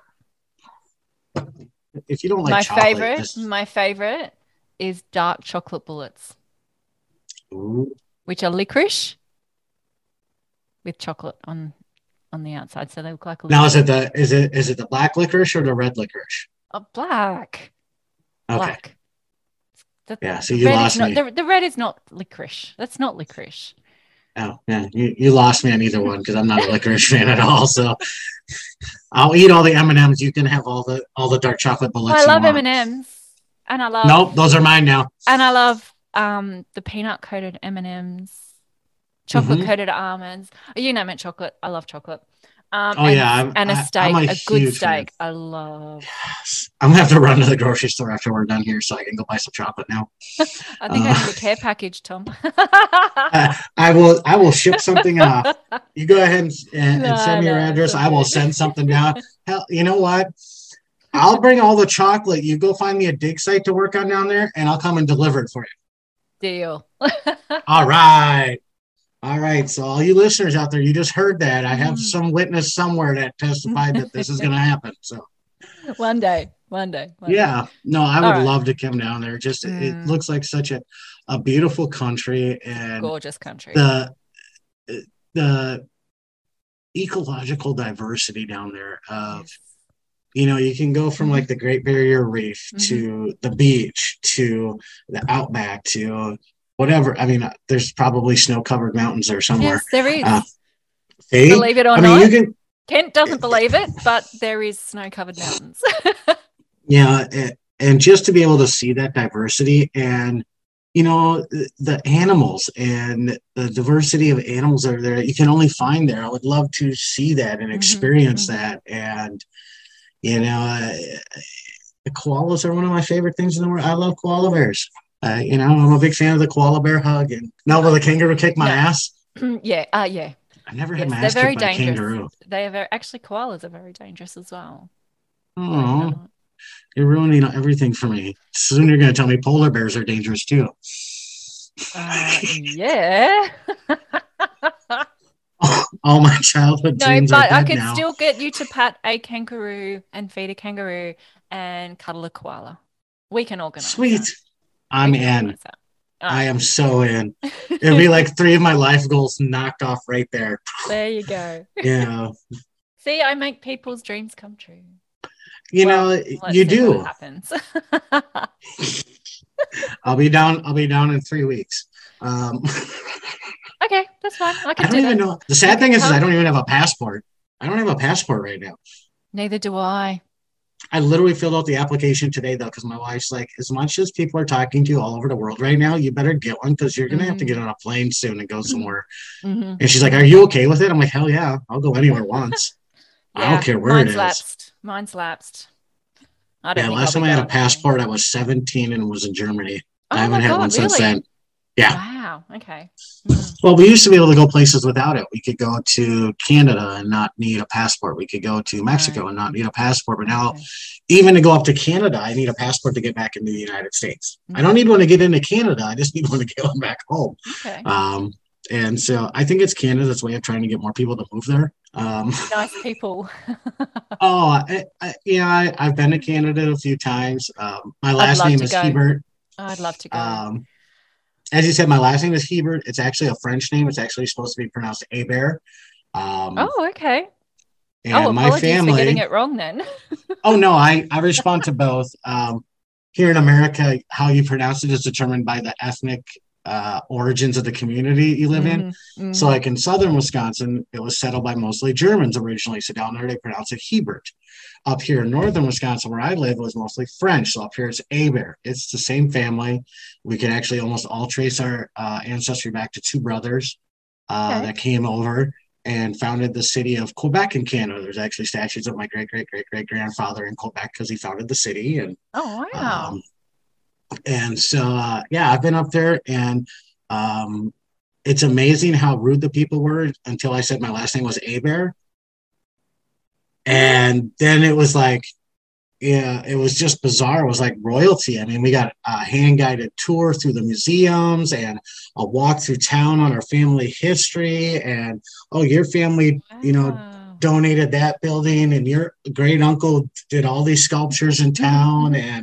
And so it was really interesting. It was hard though, because everything's in French and I don't read French and I barely speak any French. And the only French I do speak is not appropriate. Thank God the stop signs are still, the same shape, or else I wouldn't know how to stop a car. And so, but I'm looking forward to talking to some people up in Canada right now about going up there and doing some work as well. So, I'm feeling very blessed and extremely humbled. Not in my wildest dreams did I ever think I would be where I am right now, from a silly idea of like, let's make a really high precision, accurate map of a dig site, to now, I'm getting opportunities to work on stuff I never would have dreamed of. And I have the opportunity to change lives now and Awesome. foster hopefully an environment to get more people involved and bring more awareness to the importance of what we do in the geosciences and in the spatial industries, and how you guys are pretty much screwed if we're gone. So yeah, I look at like our military veterans initiative of, just because you're 38 and came out of the military doesn't mean your life's over. No, you've got opportunities and things to do, and we can go do this. And so much ahead of you. Yeah. And so if I can use my story to help in any way, help get someone else to what I call get off of zero, pick a direction and go. I don't even give a crap what direction you go. Yeah. Just don't sit on the tracks and let the train run you over. Get off of zero and let's go. I'll help you and support you any way I can. You know me well enough by now that I'm not afraid to pick up the phone and call somebody. No. I don't give a crap what your title is, and I don't care if you're the owner of a $5 billion company. I respect you for what you've done, and I will have the utmost respect for you. But at the same time, I also know that you are absolutely no different than me, and I have no problem calling you and telling you what I'm doing and what I'm trying to do, and see if you're somebody that wants to get involved with that. And if you don't, that's fine. I'm going to call your competitor, and they're going to say yes, and then we're going to make you regret it every day. For the rest of your life. Well, I laugh because I've had GNS companies. I've had some of the biggest GNSS companies in the world come up to me now going, we'd like to get involved now. No, too late. Sorry. I offered this chance to you and you were too worried about your bottom line and charging me $70,000 for your equipment. Yeah, that ship sailed. Sorry. I really do believe in, one of the big things that I always look at when it comes to working with people, not just in my foundation, but on anything I do in life, is it's always got to be a win-win. It can't be one-sided effort. if, I'm very fortunate. I met a young man from Florida, and he makes custom calendars. And he's actually going to design a custom calendar for the foundation with our logo on it, his logo for his business on it. Yep. And we're actually going to, not this year, but next year, we're going to probably look at integrating like QR codes right into each page. So you could scan it with your phone. It'll tell you a little bit about the dinosaur, the picture that he drew.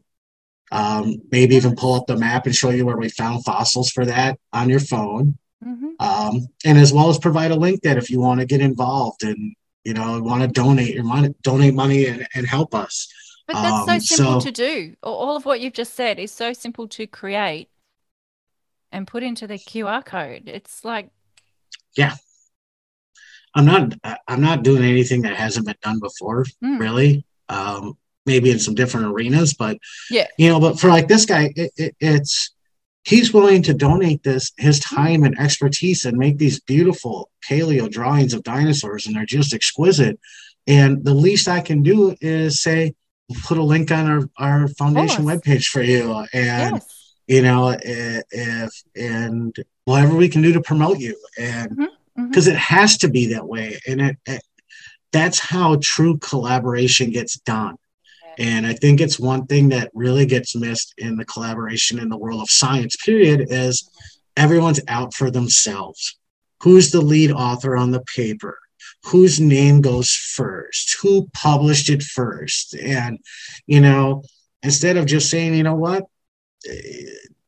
whoever it is, XYZ surveying in Australia is like, Tom's freaking awesome. We want to get involved. How can we do that?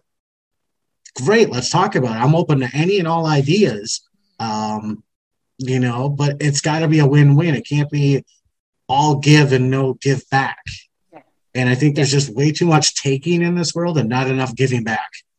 It's so true. And it's like, all the stuff that I do on social media and stuff like that, it's like I support other people. I support other podcasts. I support other companies. And it's not because, it's just something that I like to do, because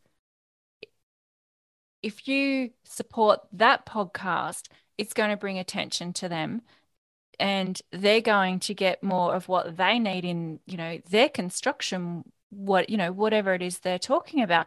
But then it's just a circle that goes, okay, well, I'm helping you because I want to. Do I get something out of it? I may or may not. I don't really care. But then you make those connections with people, and then they go, oh, well, you're looking for this. Oh, go and speak to Peter about it because she knows about that stuff. And you just make these little connections that if I can help a person improve and get to their goal, that's just who I am. I'm going to do it. Yeah, I am. I get satisfaction out of it, seeing them succeed. Be successful. That's my that's what I get out of it. Anything else is a bonus from there, kind of thing. Absolutely. I get asked that question frequently of why do you do this, Tom? Why do you care so much about giving people these opportunities? And you want to know why? It is just what you said. Is I get more excited and more passionate about what I do when I see somebody else find their passion and have success in their life. Mm-hmm. And I take a great deal amount of personal satisfaction to humbly sit back and go, I may have had just a little bit to do with that. Yeah. And that's enough for me. I don't need any more. Yeah. I've made a ton of money in my life. I've been rich. I've been poor. I've been everywhere in between. And, I've made the very conscious decision that I don't care about money anymore. I don't need to make a lot of money. Do I need to make money? Yeah, I have bills to pay and house payments and cars and, just the basic living things. But any money that's above and beyond whatever I need for my bills needs to go back to students to get them out in the field or into other programs to get people engaged or, creating scholarships for kids that would have no financial means ever to go to school, but have a passion for geosciences and want to do it. We're going to make sure you get to go. Mm. And I can take joy in that. I can sit back and go, when, little Timmy graduates with his bachelor's degree in geology or surveying or whatever, and I see it somewhere, or, they reach out and let me know that they did that, I can sit back and go, mission accomplished. Look at that. We've changed. And I try to explain it to my kids going this way. It's not just changing that person's life. There's that whole exponential growth. It's not just that person's life. You take somebody that is really underrepresented in the world of sciences, and you finally get them an opportunity to engage and succeed in that field. You've changed their life, but you've changed their kids' lives, their grandkids' lives, their great grandkids' lives, because now they're going to look at it and go, well, shit, if grandpa can do it, I can do it. Yeah. Yeah. And you can start changing a culture that way, and you can start changing a society that way. And if more people were worried about that and spent time focusing on that, I always laugh because, my wife and I joke about it all the time about money and bills and all this. And I'm a very much, I don't worry about it. Me neither. I really don't. Money comes, money goes.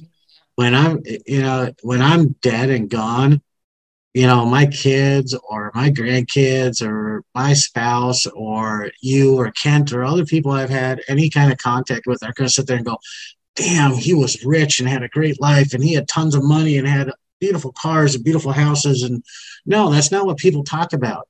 They talk about, wow, that's going to suck. Hopefully somebody out there is going, this sucks that Tom was the one that inspired me to do this or helped me have this opportunity to do that. And that's the real legacy we leave behind. And it's really where my focus is it's not, having money or being, in the world of quotation marks of being successful, being measured by monetary achievements and the size of your house and your car. I'm going to measure my success by the number of lives I can change. And I think that's, if we change that focus, well, and if you change that focus in the geosciences and start looking at it, what can we do to change people's lives? It's going to snowball on itself, in my opinion. You're going to change one kid's life, and then that kid's going to talk to the next kid, and he's going to bring 3 of his buddies along. And then those 5 people are now out there as ambassadors for what we're doing it now. And now we've created the next generation of advocate to go out there and talk about what we do and why we do it. And you can have all the money in the world. You can't buy that kind of advocacy. You just can't. You can't buy. You can't buy that passion. You can't buy that enthusiasm. And that's what we need. Is we need the people out there that have that passion and that enthusiasm and that drive to be an advocate for their profession, to stand up and say enough's enough. We're going to change it. Hell or high water, we're going to get loud enough and obnoxious enough until people listen to us and we change it. All right, back to my silly questions. All right, I love silly questions. We got all serious. Now we got to. Now it's time to have some fun. Would you rather have a get out of jail card or a key that opens any door? Now the question I have is the key that opens every door. Can I use that? Can I use that for everybody? Like, can I use the key that opens every door to open up doors for you or for other people? Tom. Or yes, you can. Oh hell yeah! Then that's an easy one. If you see a puddle on the ground, do you walk around it, jump over it, or jump in it? I'm laughing because all I can hear in my head right now is Kent's answer to this going, well, how big's the puddle? How deep is it? It's so frustrating. Oh, me? I'm absolutely go play in the puddle and sing and dance and don't care. I don't care.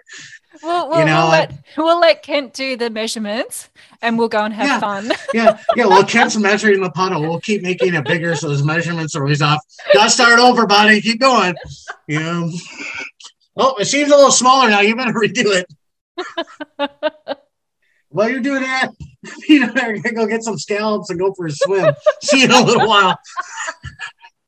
And Kent, when you listen to this, and I know you will, that's exactly what would happen. Yes, I think he has his hands full if he ever does anything with us. We're getting together in Denver. I actually was asked, Carlson Software actually asked me this week to come out and be a keynote lunchtime speaker about what I used their equipment for this last year. And now is that the February one or April? April. Yeah, I was going to say there's a couple. To the 7th. Yeah, April 1. Okay. You should come and do your podcast from there. Denver's beautiful. I can't say that. I've never been to Denver. If you had a superpower, what would it be? Teleportation. Oh, yes. That's mine. I dig dinosaurs all over the world. It'd be nice to be able to just blink my eyes and be there. Just, all right, I'm here. Let's go. Yep. I think that would teleportation would be the key, because I mean, I could like snap my fingers and I'd be there right now. We could go get scallops tonight. How good would that be? Be so good. I don't know what would be better. I mean, I'm sure some people out there would say like immortality or the ability to fly or be invisible, and they all have their positive qualities. Don't get me wrong, but for me, the ability to travel and be somewhere instantaneously would, I'm in. Nice. All right. At a party, where would someone find you? Well, define party. If it's a party like, well, the scientist in me is coming out right now going, well, it depends. If we're at a science conference party, I'm probably going to be at the bar hanging out with the locals or talking to somebody else from there. I'm not going to be over. I'll let you science. I heard enough science all day. I want to go have some fun and talk about something else. If it's a social, like a party at your house and 20 friends just hanging out watching a football game and eating M&Ms, I'm going to be right in the middle of the party. Okay. So I have no problem spurring the party along if need be. Would you? How about you? Where would we find you at the party? Has anybody ever asked you these questions? Some people do occasionally ask me bits and pieces. Me, well, I suppose it does depend on what kind of party it is, and it probably depends on how much alcohol I've consumed. I've seen some of your Instagram posts, and there is some alcohol consumed. So, all right, let's say it's a house party and you're just annihilated, stupid drunk. I mean, so drunk you think a koala is your husband. Oh, I'd be in trouble then. You'd probably find me in the corner by that stage, asleep somewhere. Passed out in the corner with a blanket on you, sleeping. By that stage, yes. No, I'm probably, I would be, after a few drinks, I would be in the middle of the party dancing, causing a ruckus. Yes, have fun. Stir the pot a little bit, see what happens. Yes.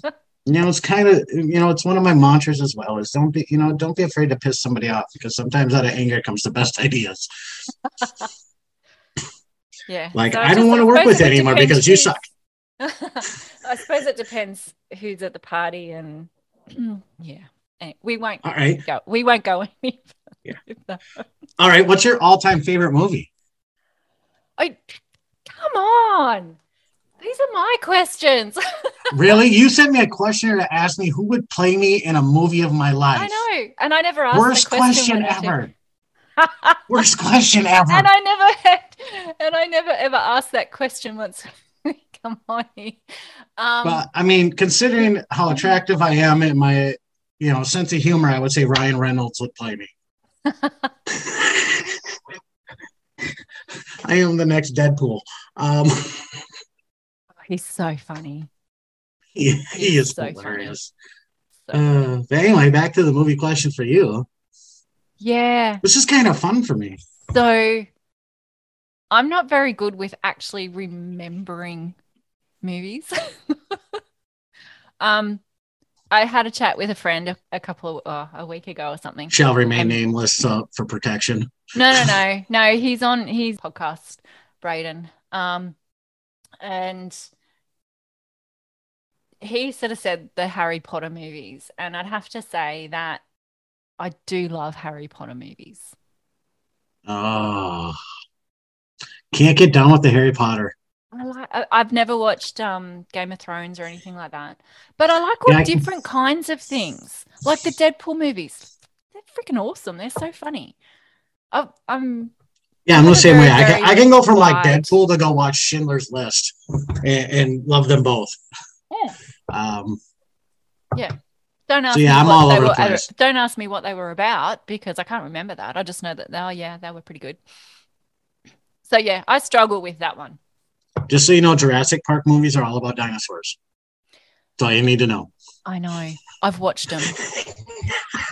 I have never watched them. Haven't you? I think I've watched two of all of them that are out.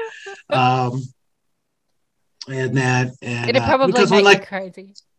well, when the first one came out, I wasn't really into dinosaurs. And now I'm getting into it. So now I'm starting to watch them as they come out and that. So I think the first one was the best one from memory.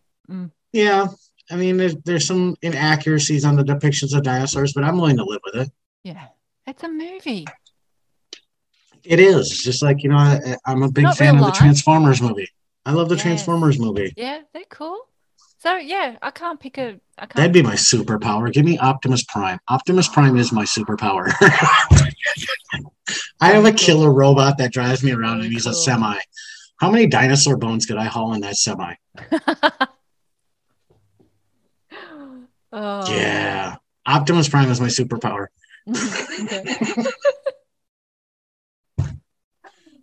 Sorry, went backwards. Yeah, so good. All right. What is your next fun question? I can't wait. Okay, or are we done? No, I've got a list now where you're just going to tell me one or the other. So quick shots. Tea or coffee? Right. Coffee. Coffee. Cat or dog? Dog. Sunrise or sunset?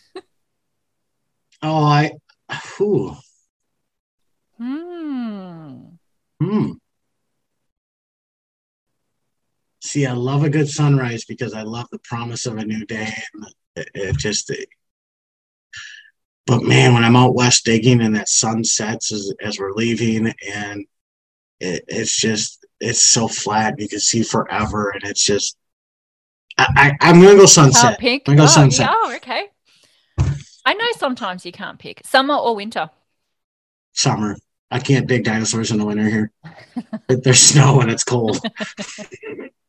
Roller coasters. Do you love or hate them? Not a fan at all. No. Not even a little bit. No. But you'll come jump in puddles with me. I will. I would rather jump in puddles. We were when we were in Gatlinburg on vacation. We went up to the top of one of the mountains there called Anakista, and you could either take a bus up or ride the chairlift up the side of the mountain.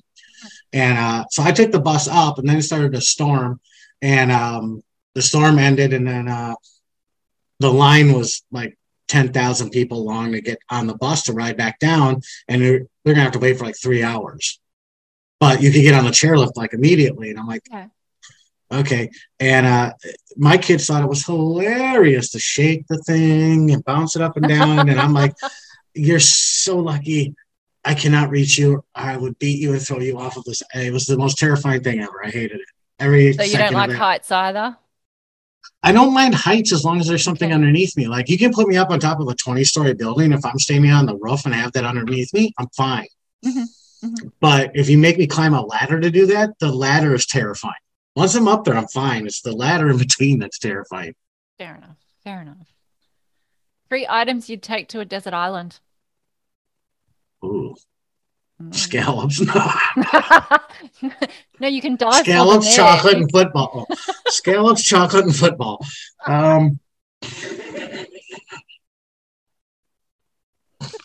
Great answers, Tom. Boy, 3 things to take to a deserted island. A boat, so I can get off the island.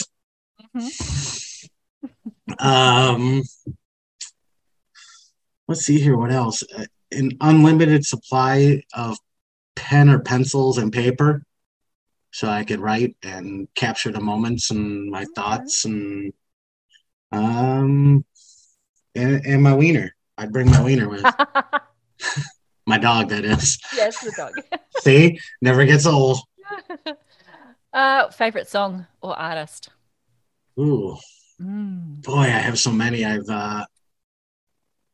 Boy, I've seen a lot of great concerts and I've seen a lot of great artists. And Mhm. I know it's gonna be weird, but I love Eminem. That dude's funny to me. Oh, he is. Um, Yeah, I agree. oh, he's hilarious. Yeah. I actually took my oldest daughter to go see his last concert in Detroit. Okay. You know, someday I'll tell you that story, just not on camera. Yeah, not on camera. We'll do that one off. No, um, boy, I really like there's a newer country group out there called Old Dominion. I'm a big fan of them. Um, I enjoy Keith Urban's music. I really like Pink. Um, How good is she? hmm? She's awesome. Pink. Oh, my wife and I went and saw her live 5 rows from center stage. I was so close I could smell the sweat on her feet. And it was just, as a performer, I've never seen anything like that. Oh, yeah, I saw her when she was here. I mean, swinging from the ceiling upside down, still singing in perfect pitch. And I'm like, how the hell? I can't even carry a tune if I had a handle. But I also get things like I love Elvis, and there's times where I want to listen to like Bach or Mozart. But mostly I listen to a lot of country music now, thanks to my oldest daughter and our 1 week trip to the country music festival. So that's kind of converted me.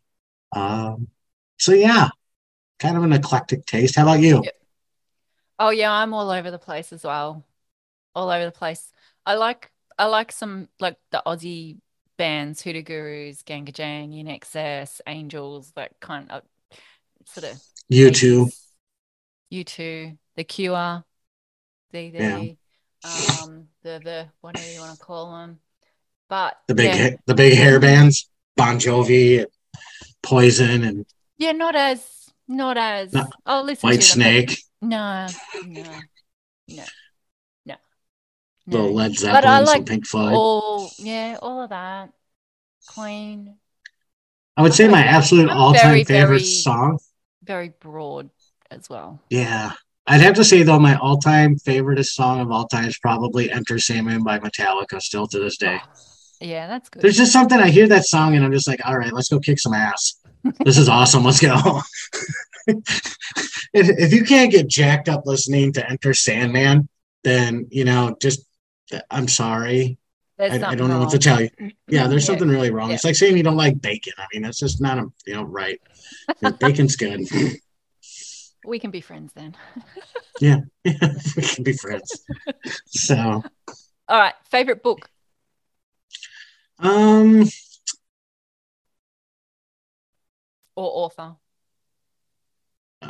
well, my favorite book of all time is probably the book Schindler's List by Thomas Keneally. It's the Okay. one that the movie was based off of. Yeah. The book is 20 times better than the movie, and the movie's unbelievably awesome. And I really enjoy Dan Brown, Angels and Okay. Demons, Da Vinci Yeah. Code. Yep. They make you think. I enjoy it. Mhm. It's very engaging to read. So, how about you? What's your favorites?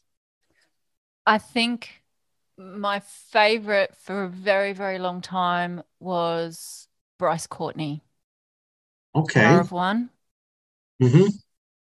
Yeah, those books. I loved those books. I don't know. Once again, lots of different. I just learn from so many different genres and areas and stuff like that. Yeah, I mean, if you looked at my desk right now, I have the Audubon Society Field Guide to North American Rocks and Minerals and a Dictionary of Geological Terms on my desk right now. So those are what I'm reading right now. I'm reading Exciting. Green Light by Matthew Ooh, McConaughey at the moment. how is it? I'm enjoying it. I just don't pick it up enough, but I am enjoying it. Yeah, I can't remember the last time I actually had time to sit down and read a book for pleasure. Yeah. Everything lately has been for reading papers and other people's research, and I would love to be able to sit and read for my own pleasure for a while. It was on my agenda today, actually. It was. I was going to take the day off and just go read and maybe watch some TV, and that did not happen. 15 minutes. Didn't happen. All right. Are you an introvert or an extrovert? I'm embarrassed you even asked this question. Got to hear it from the mouth. I'm pretty extrovert, but I will say this: I have moments in time where I can be very introverted and just kind of go off and do my own thing. Um, but I really enjoy people. I really enjoy hearing other people's stories. Um, so yeah, definitely an extrovert. Is your glass half I'm not full? even going to ask you. I'm not even going to ask you because you try and pretend you're an introvert, but you are always willing to talk and hear somebody and engage. At least in my experience with you. Yeah, I am, but I would quite happily not be around anybody. So Well, that's true. I would happily be around I nobody too, out in the middle of Montana digging up dinosaurs and not another person around. That's great. But at the end of the night, when I'm done with that, I go back to town and I have dinner at the local watering hole and talk to the locals. And yeah, so I would just go back and have dinner and not talk to anybody. really, Yeah. Yeah. oh, we're gonna take you out and introduce you to some real small town local folks from Montana, and you'll love those stories. You'll want to hear more. Remember that time Cletus had that horse caught in the fence? And oh, sweet Lord. Anytime a story starts with Cletus and a horse, I'm listening. I am fully engaged in this conversation right now. Oh my Tell me more. Tom, is your So, glass half full or half empty? um, Cletus.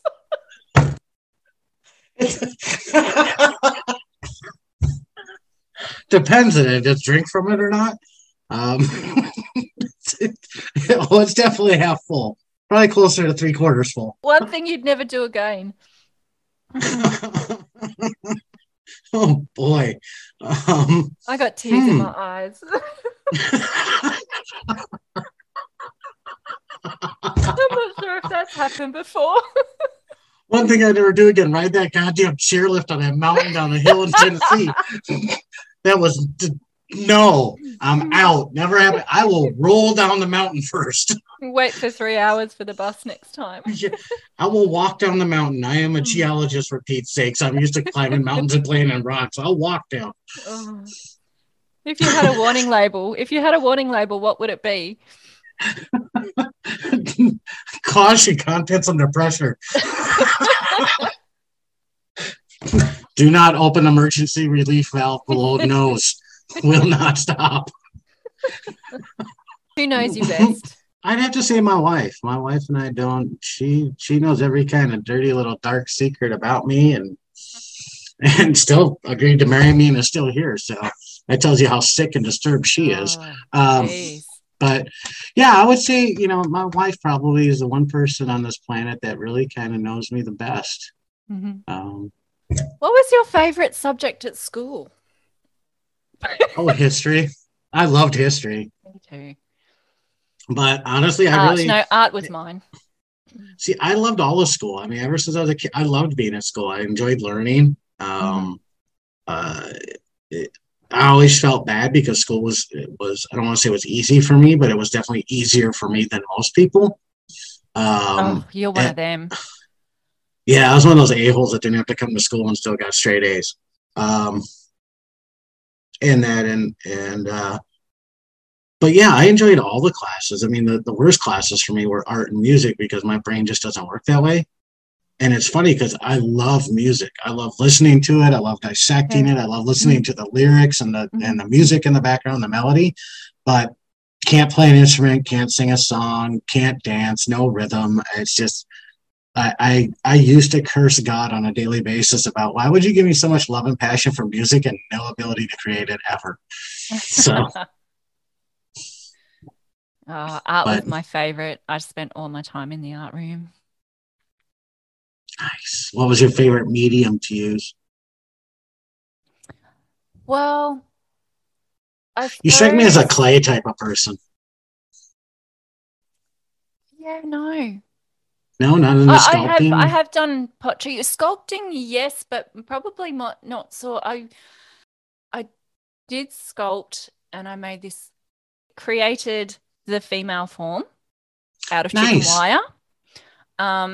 I really enjoyed doing that. Paint. I love painting. I don't work well with watercolors. I'm very much an acrylic person and I'm not much of a realist. More of an abstract Picasso type. Picasso, Jack the Dripper. It's the emotion. It's I pull out emotion from things. So it's it's not just, yes, that's a pretty scene of a landscape or something. Well, I see something else in it, and so I bring that out into whatever I do. See, I'm the same way, except for I do mine with writing. Ooh, I love photography.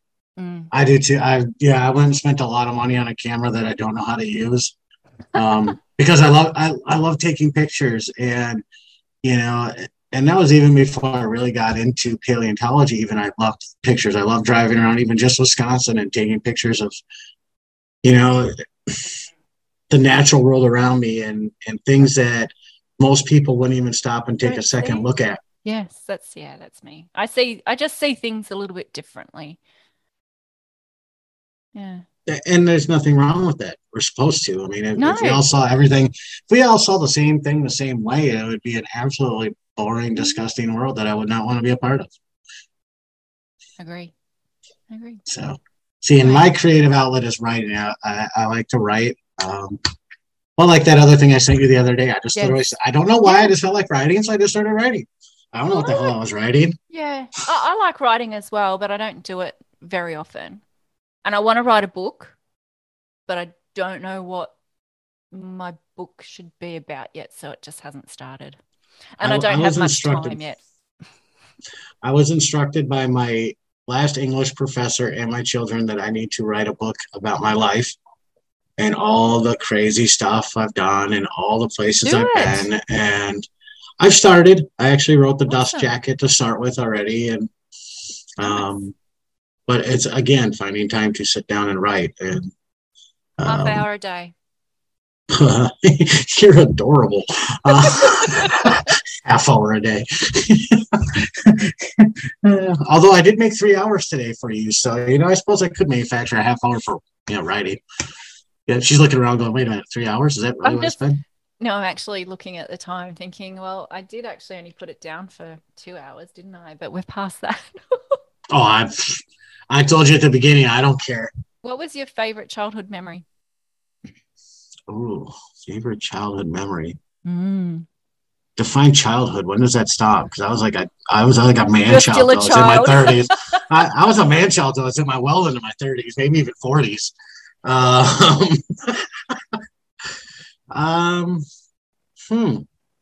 We can skip that if it's too hard. No, the problem is I have a lot of really cool memories. My dad was a microbiologist for the state of Wisconsin and had his own lab about 3 blocks from our house. And he would let me come up and play in his lab, and we would, do things we shouldn't do, like break open a mercury thermometer into a pan and look at how the mercury would roll around. We'd make rotten egg gas by mixing sulfuric acid and lead shavings, or so it was just a lot of fun that we got to play. And I laughed because my mother just reminded me of this, like last week when I had stopped and visited for a little bit. She goes, do you remember when you were a kid and you would go to your dad's office and all you would do is sit on the lab and look at all his books of maps he had? And she goes, now, don't you think it's a little ironic that you make maps now? And I'm like, I never even thought about it. It's absolutely true.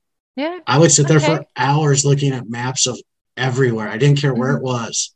I just found them fascinating. I don't know why. And now it is. It's completely ironic now that my life's kind of made a full circle from when my 9-year-old self to now is now, instead of looking at maps, I'm making them.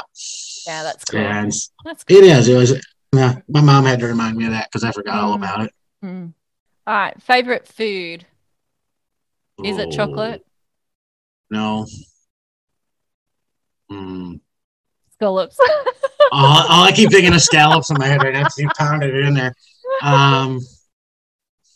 I'm like you, though. I love a good steak. I'm a big fan of the filet mignon.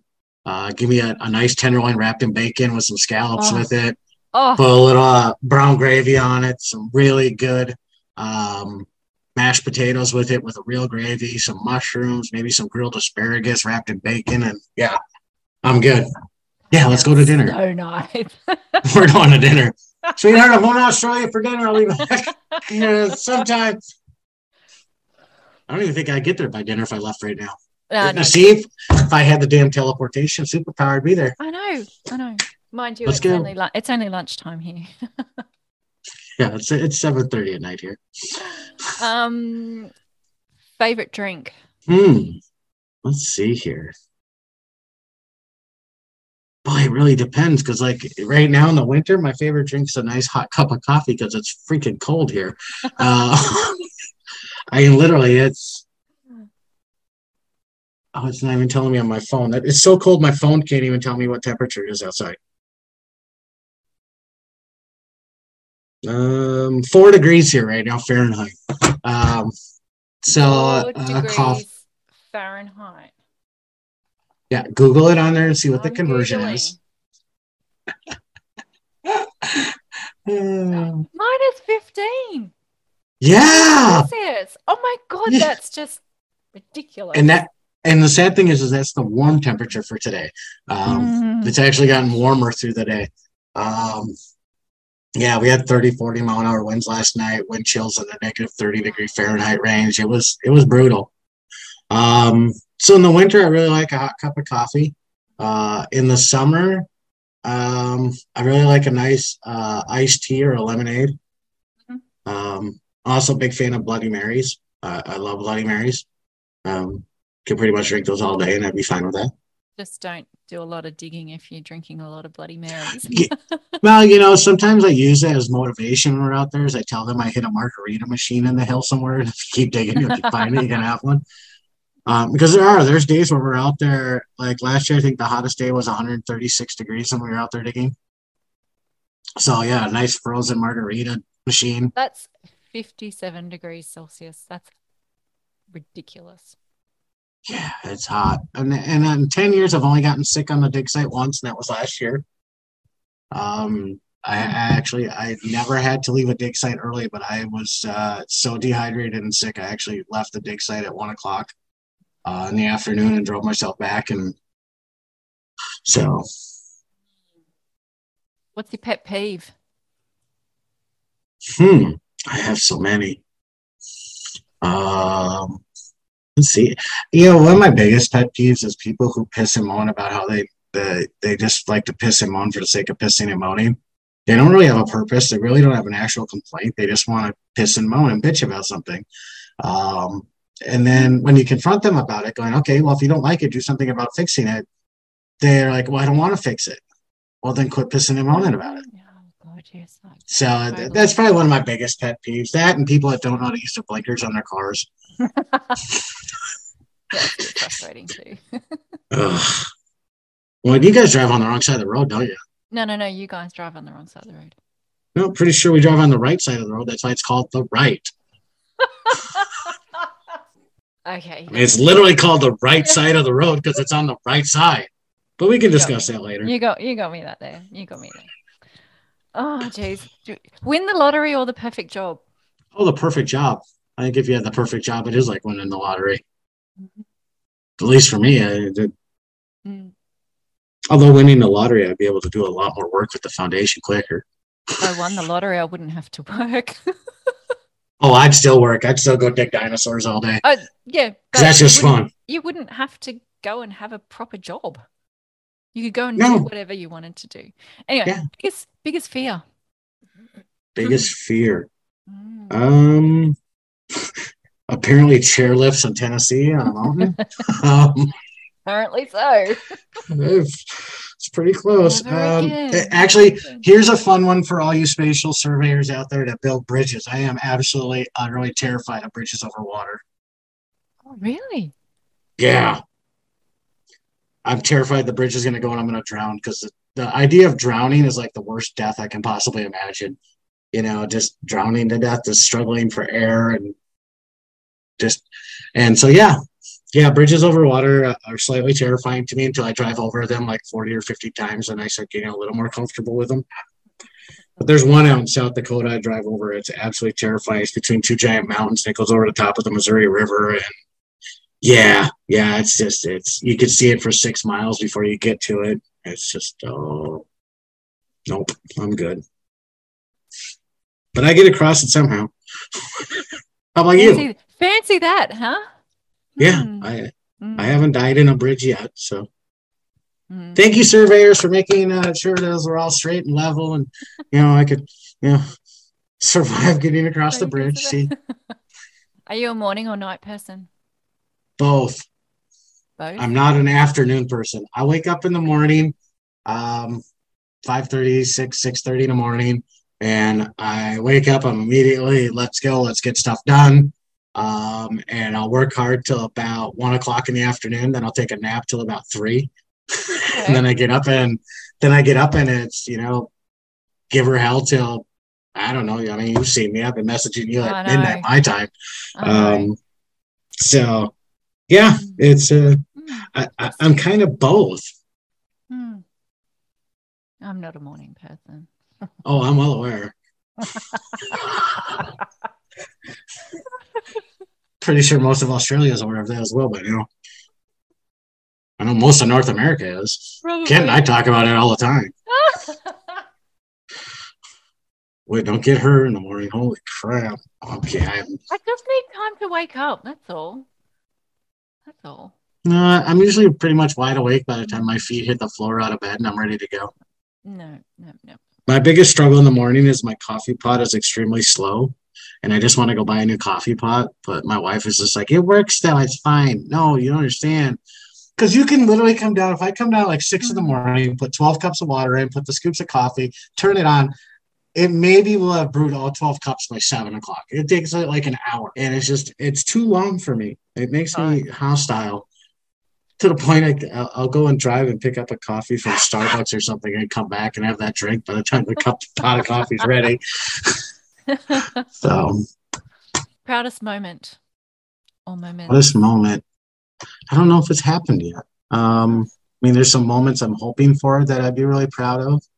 I'm proud of what I've done so far with the foundation, and I'm really proud of how well my kids are doing with everything that's going on with them, with the pandemic and education, and so I'm really proud of them.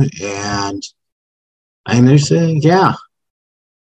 that's probably those couple things right there is what I'm really proud of right now. Cool. On a scale of 1 to 10, how cool are you? How cool am I? Well, it's 4 degrees here, so I'm like a 10. I'm freaking frozen right now. I literally have a space heater under my desk running right now. I don't know. How cool am I? My kids would say I'm like a 1. My wife would say I'm a 10. They're both delusional, so I'm probably somewhere around a 6. Dream car. What's your dream car? Oh, dream car, 1969 Chevy Camaro SS, all numbers matching. Oh, original. Nice. I've had a few Camaros in my life already. I've had the newer ones. I like the old ones. Yeah, I really like the older ones. So that would be my dream car. Yep. How about you? Oh, me?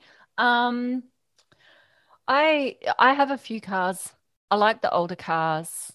I like the old American muscle type. I like the Camaro, the Mustangs, the old Mustangs.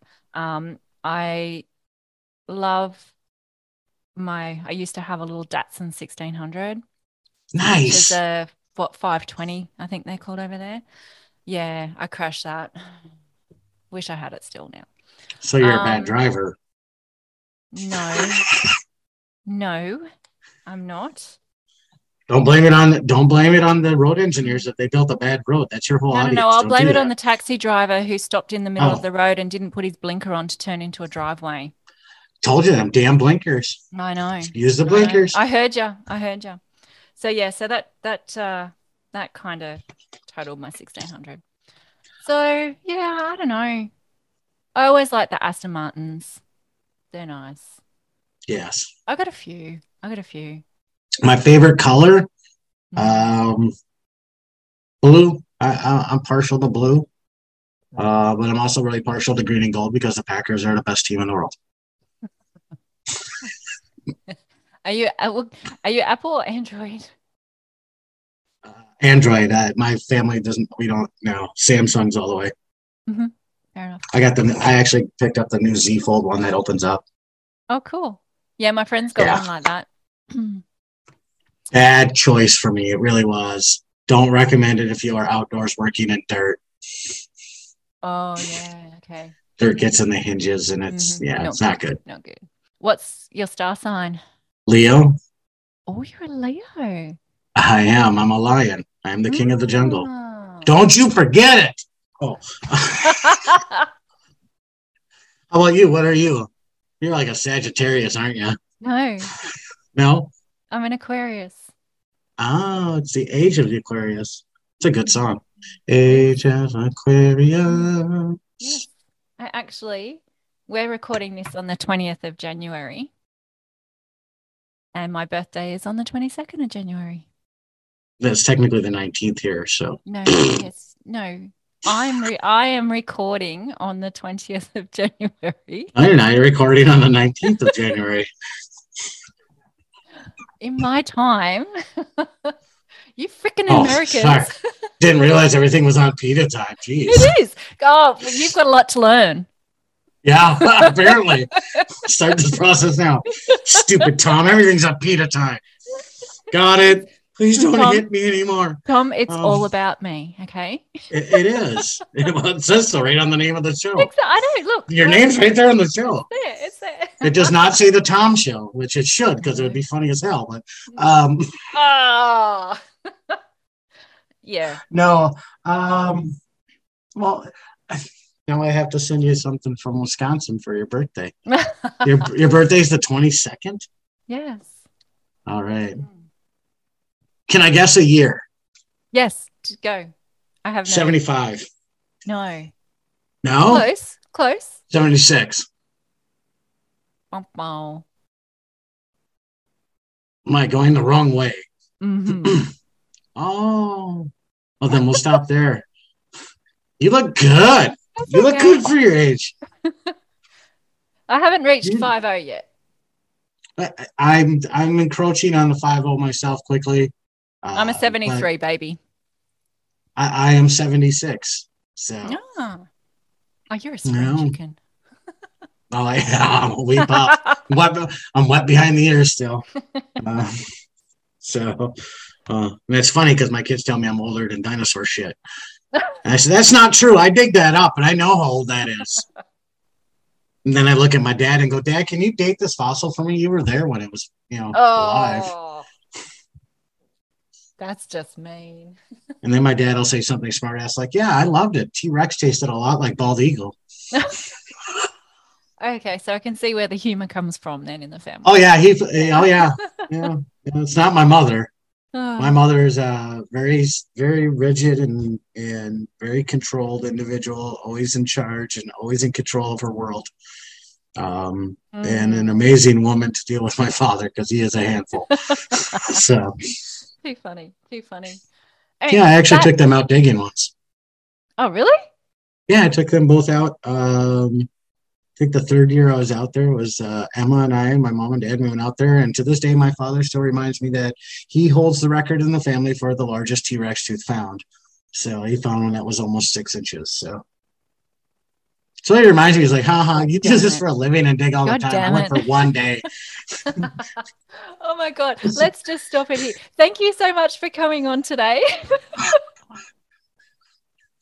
Give me your website. I've never had anybody tap out on their own show. Their own show. They're like, I'm done. Shut it off. We're done. I'm tapping. Give me your LinkedIn, your Instagram, Facebook pages. What are they? Sprout yourself. Get it out there so I can stop this recording. I think that I will put everything in the show notes. You can find Tom on Facebook at Earth Sciences Foundation. You can find Tom Hebert on LinkedIn. I think it's Thomas Hebert, actually. Oh, sorry. Let me look. I'll pull it up on my 70-inch plasma TV. That's my computer monitor.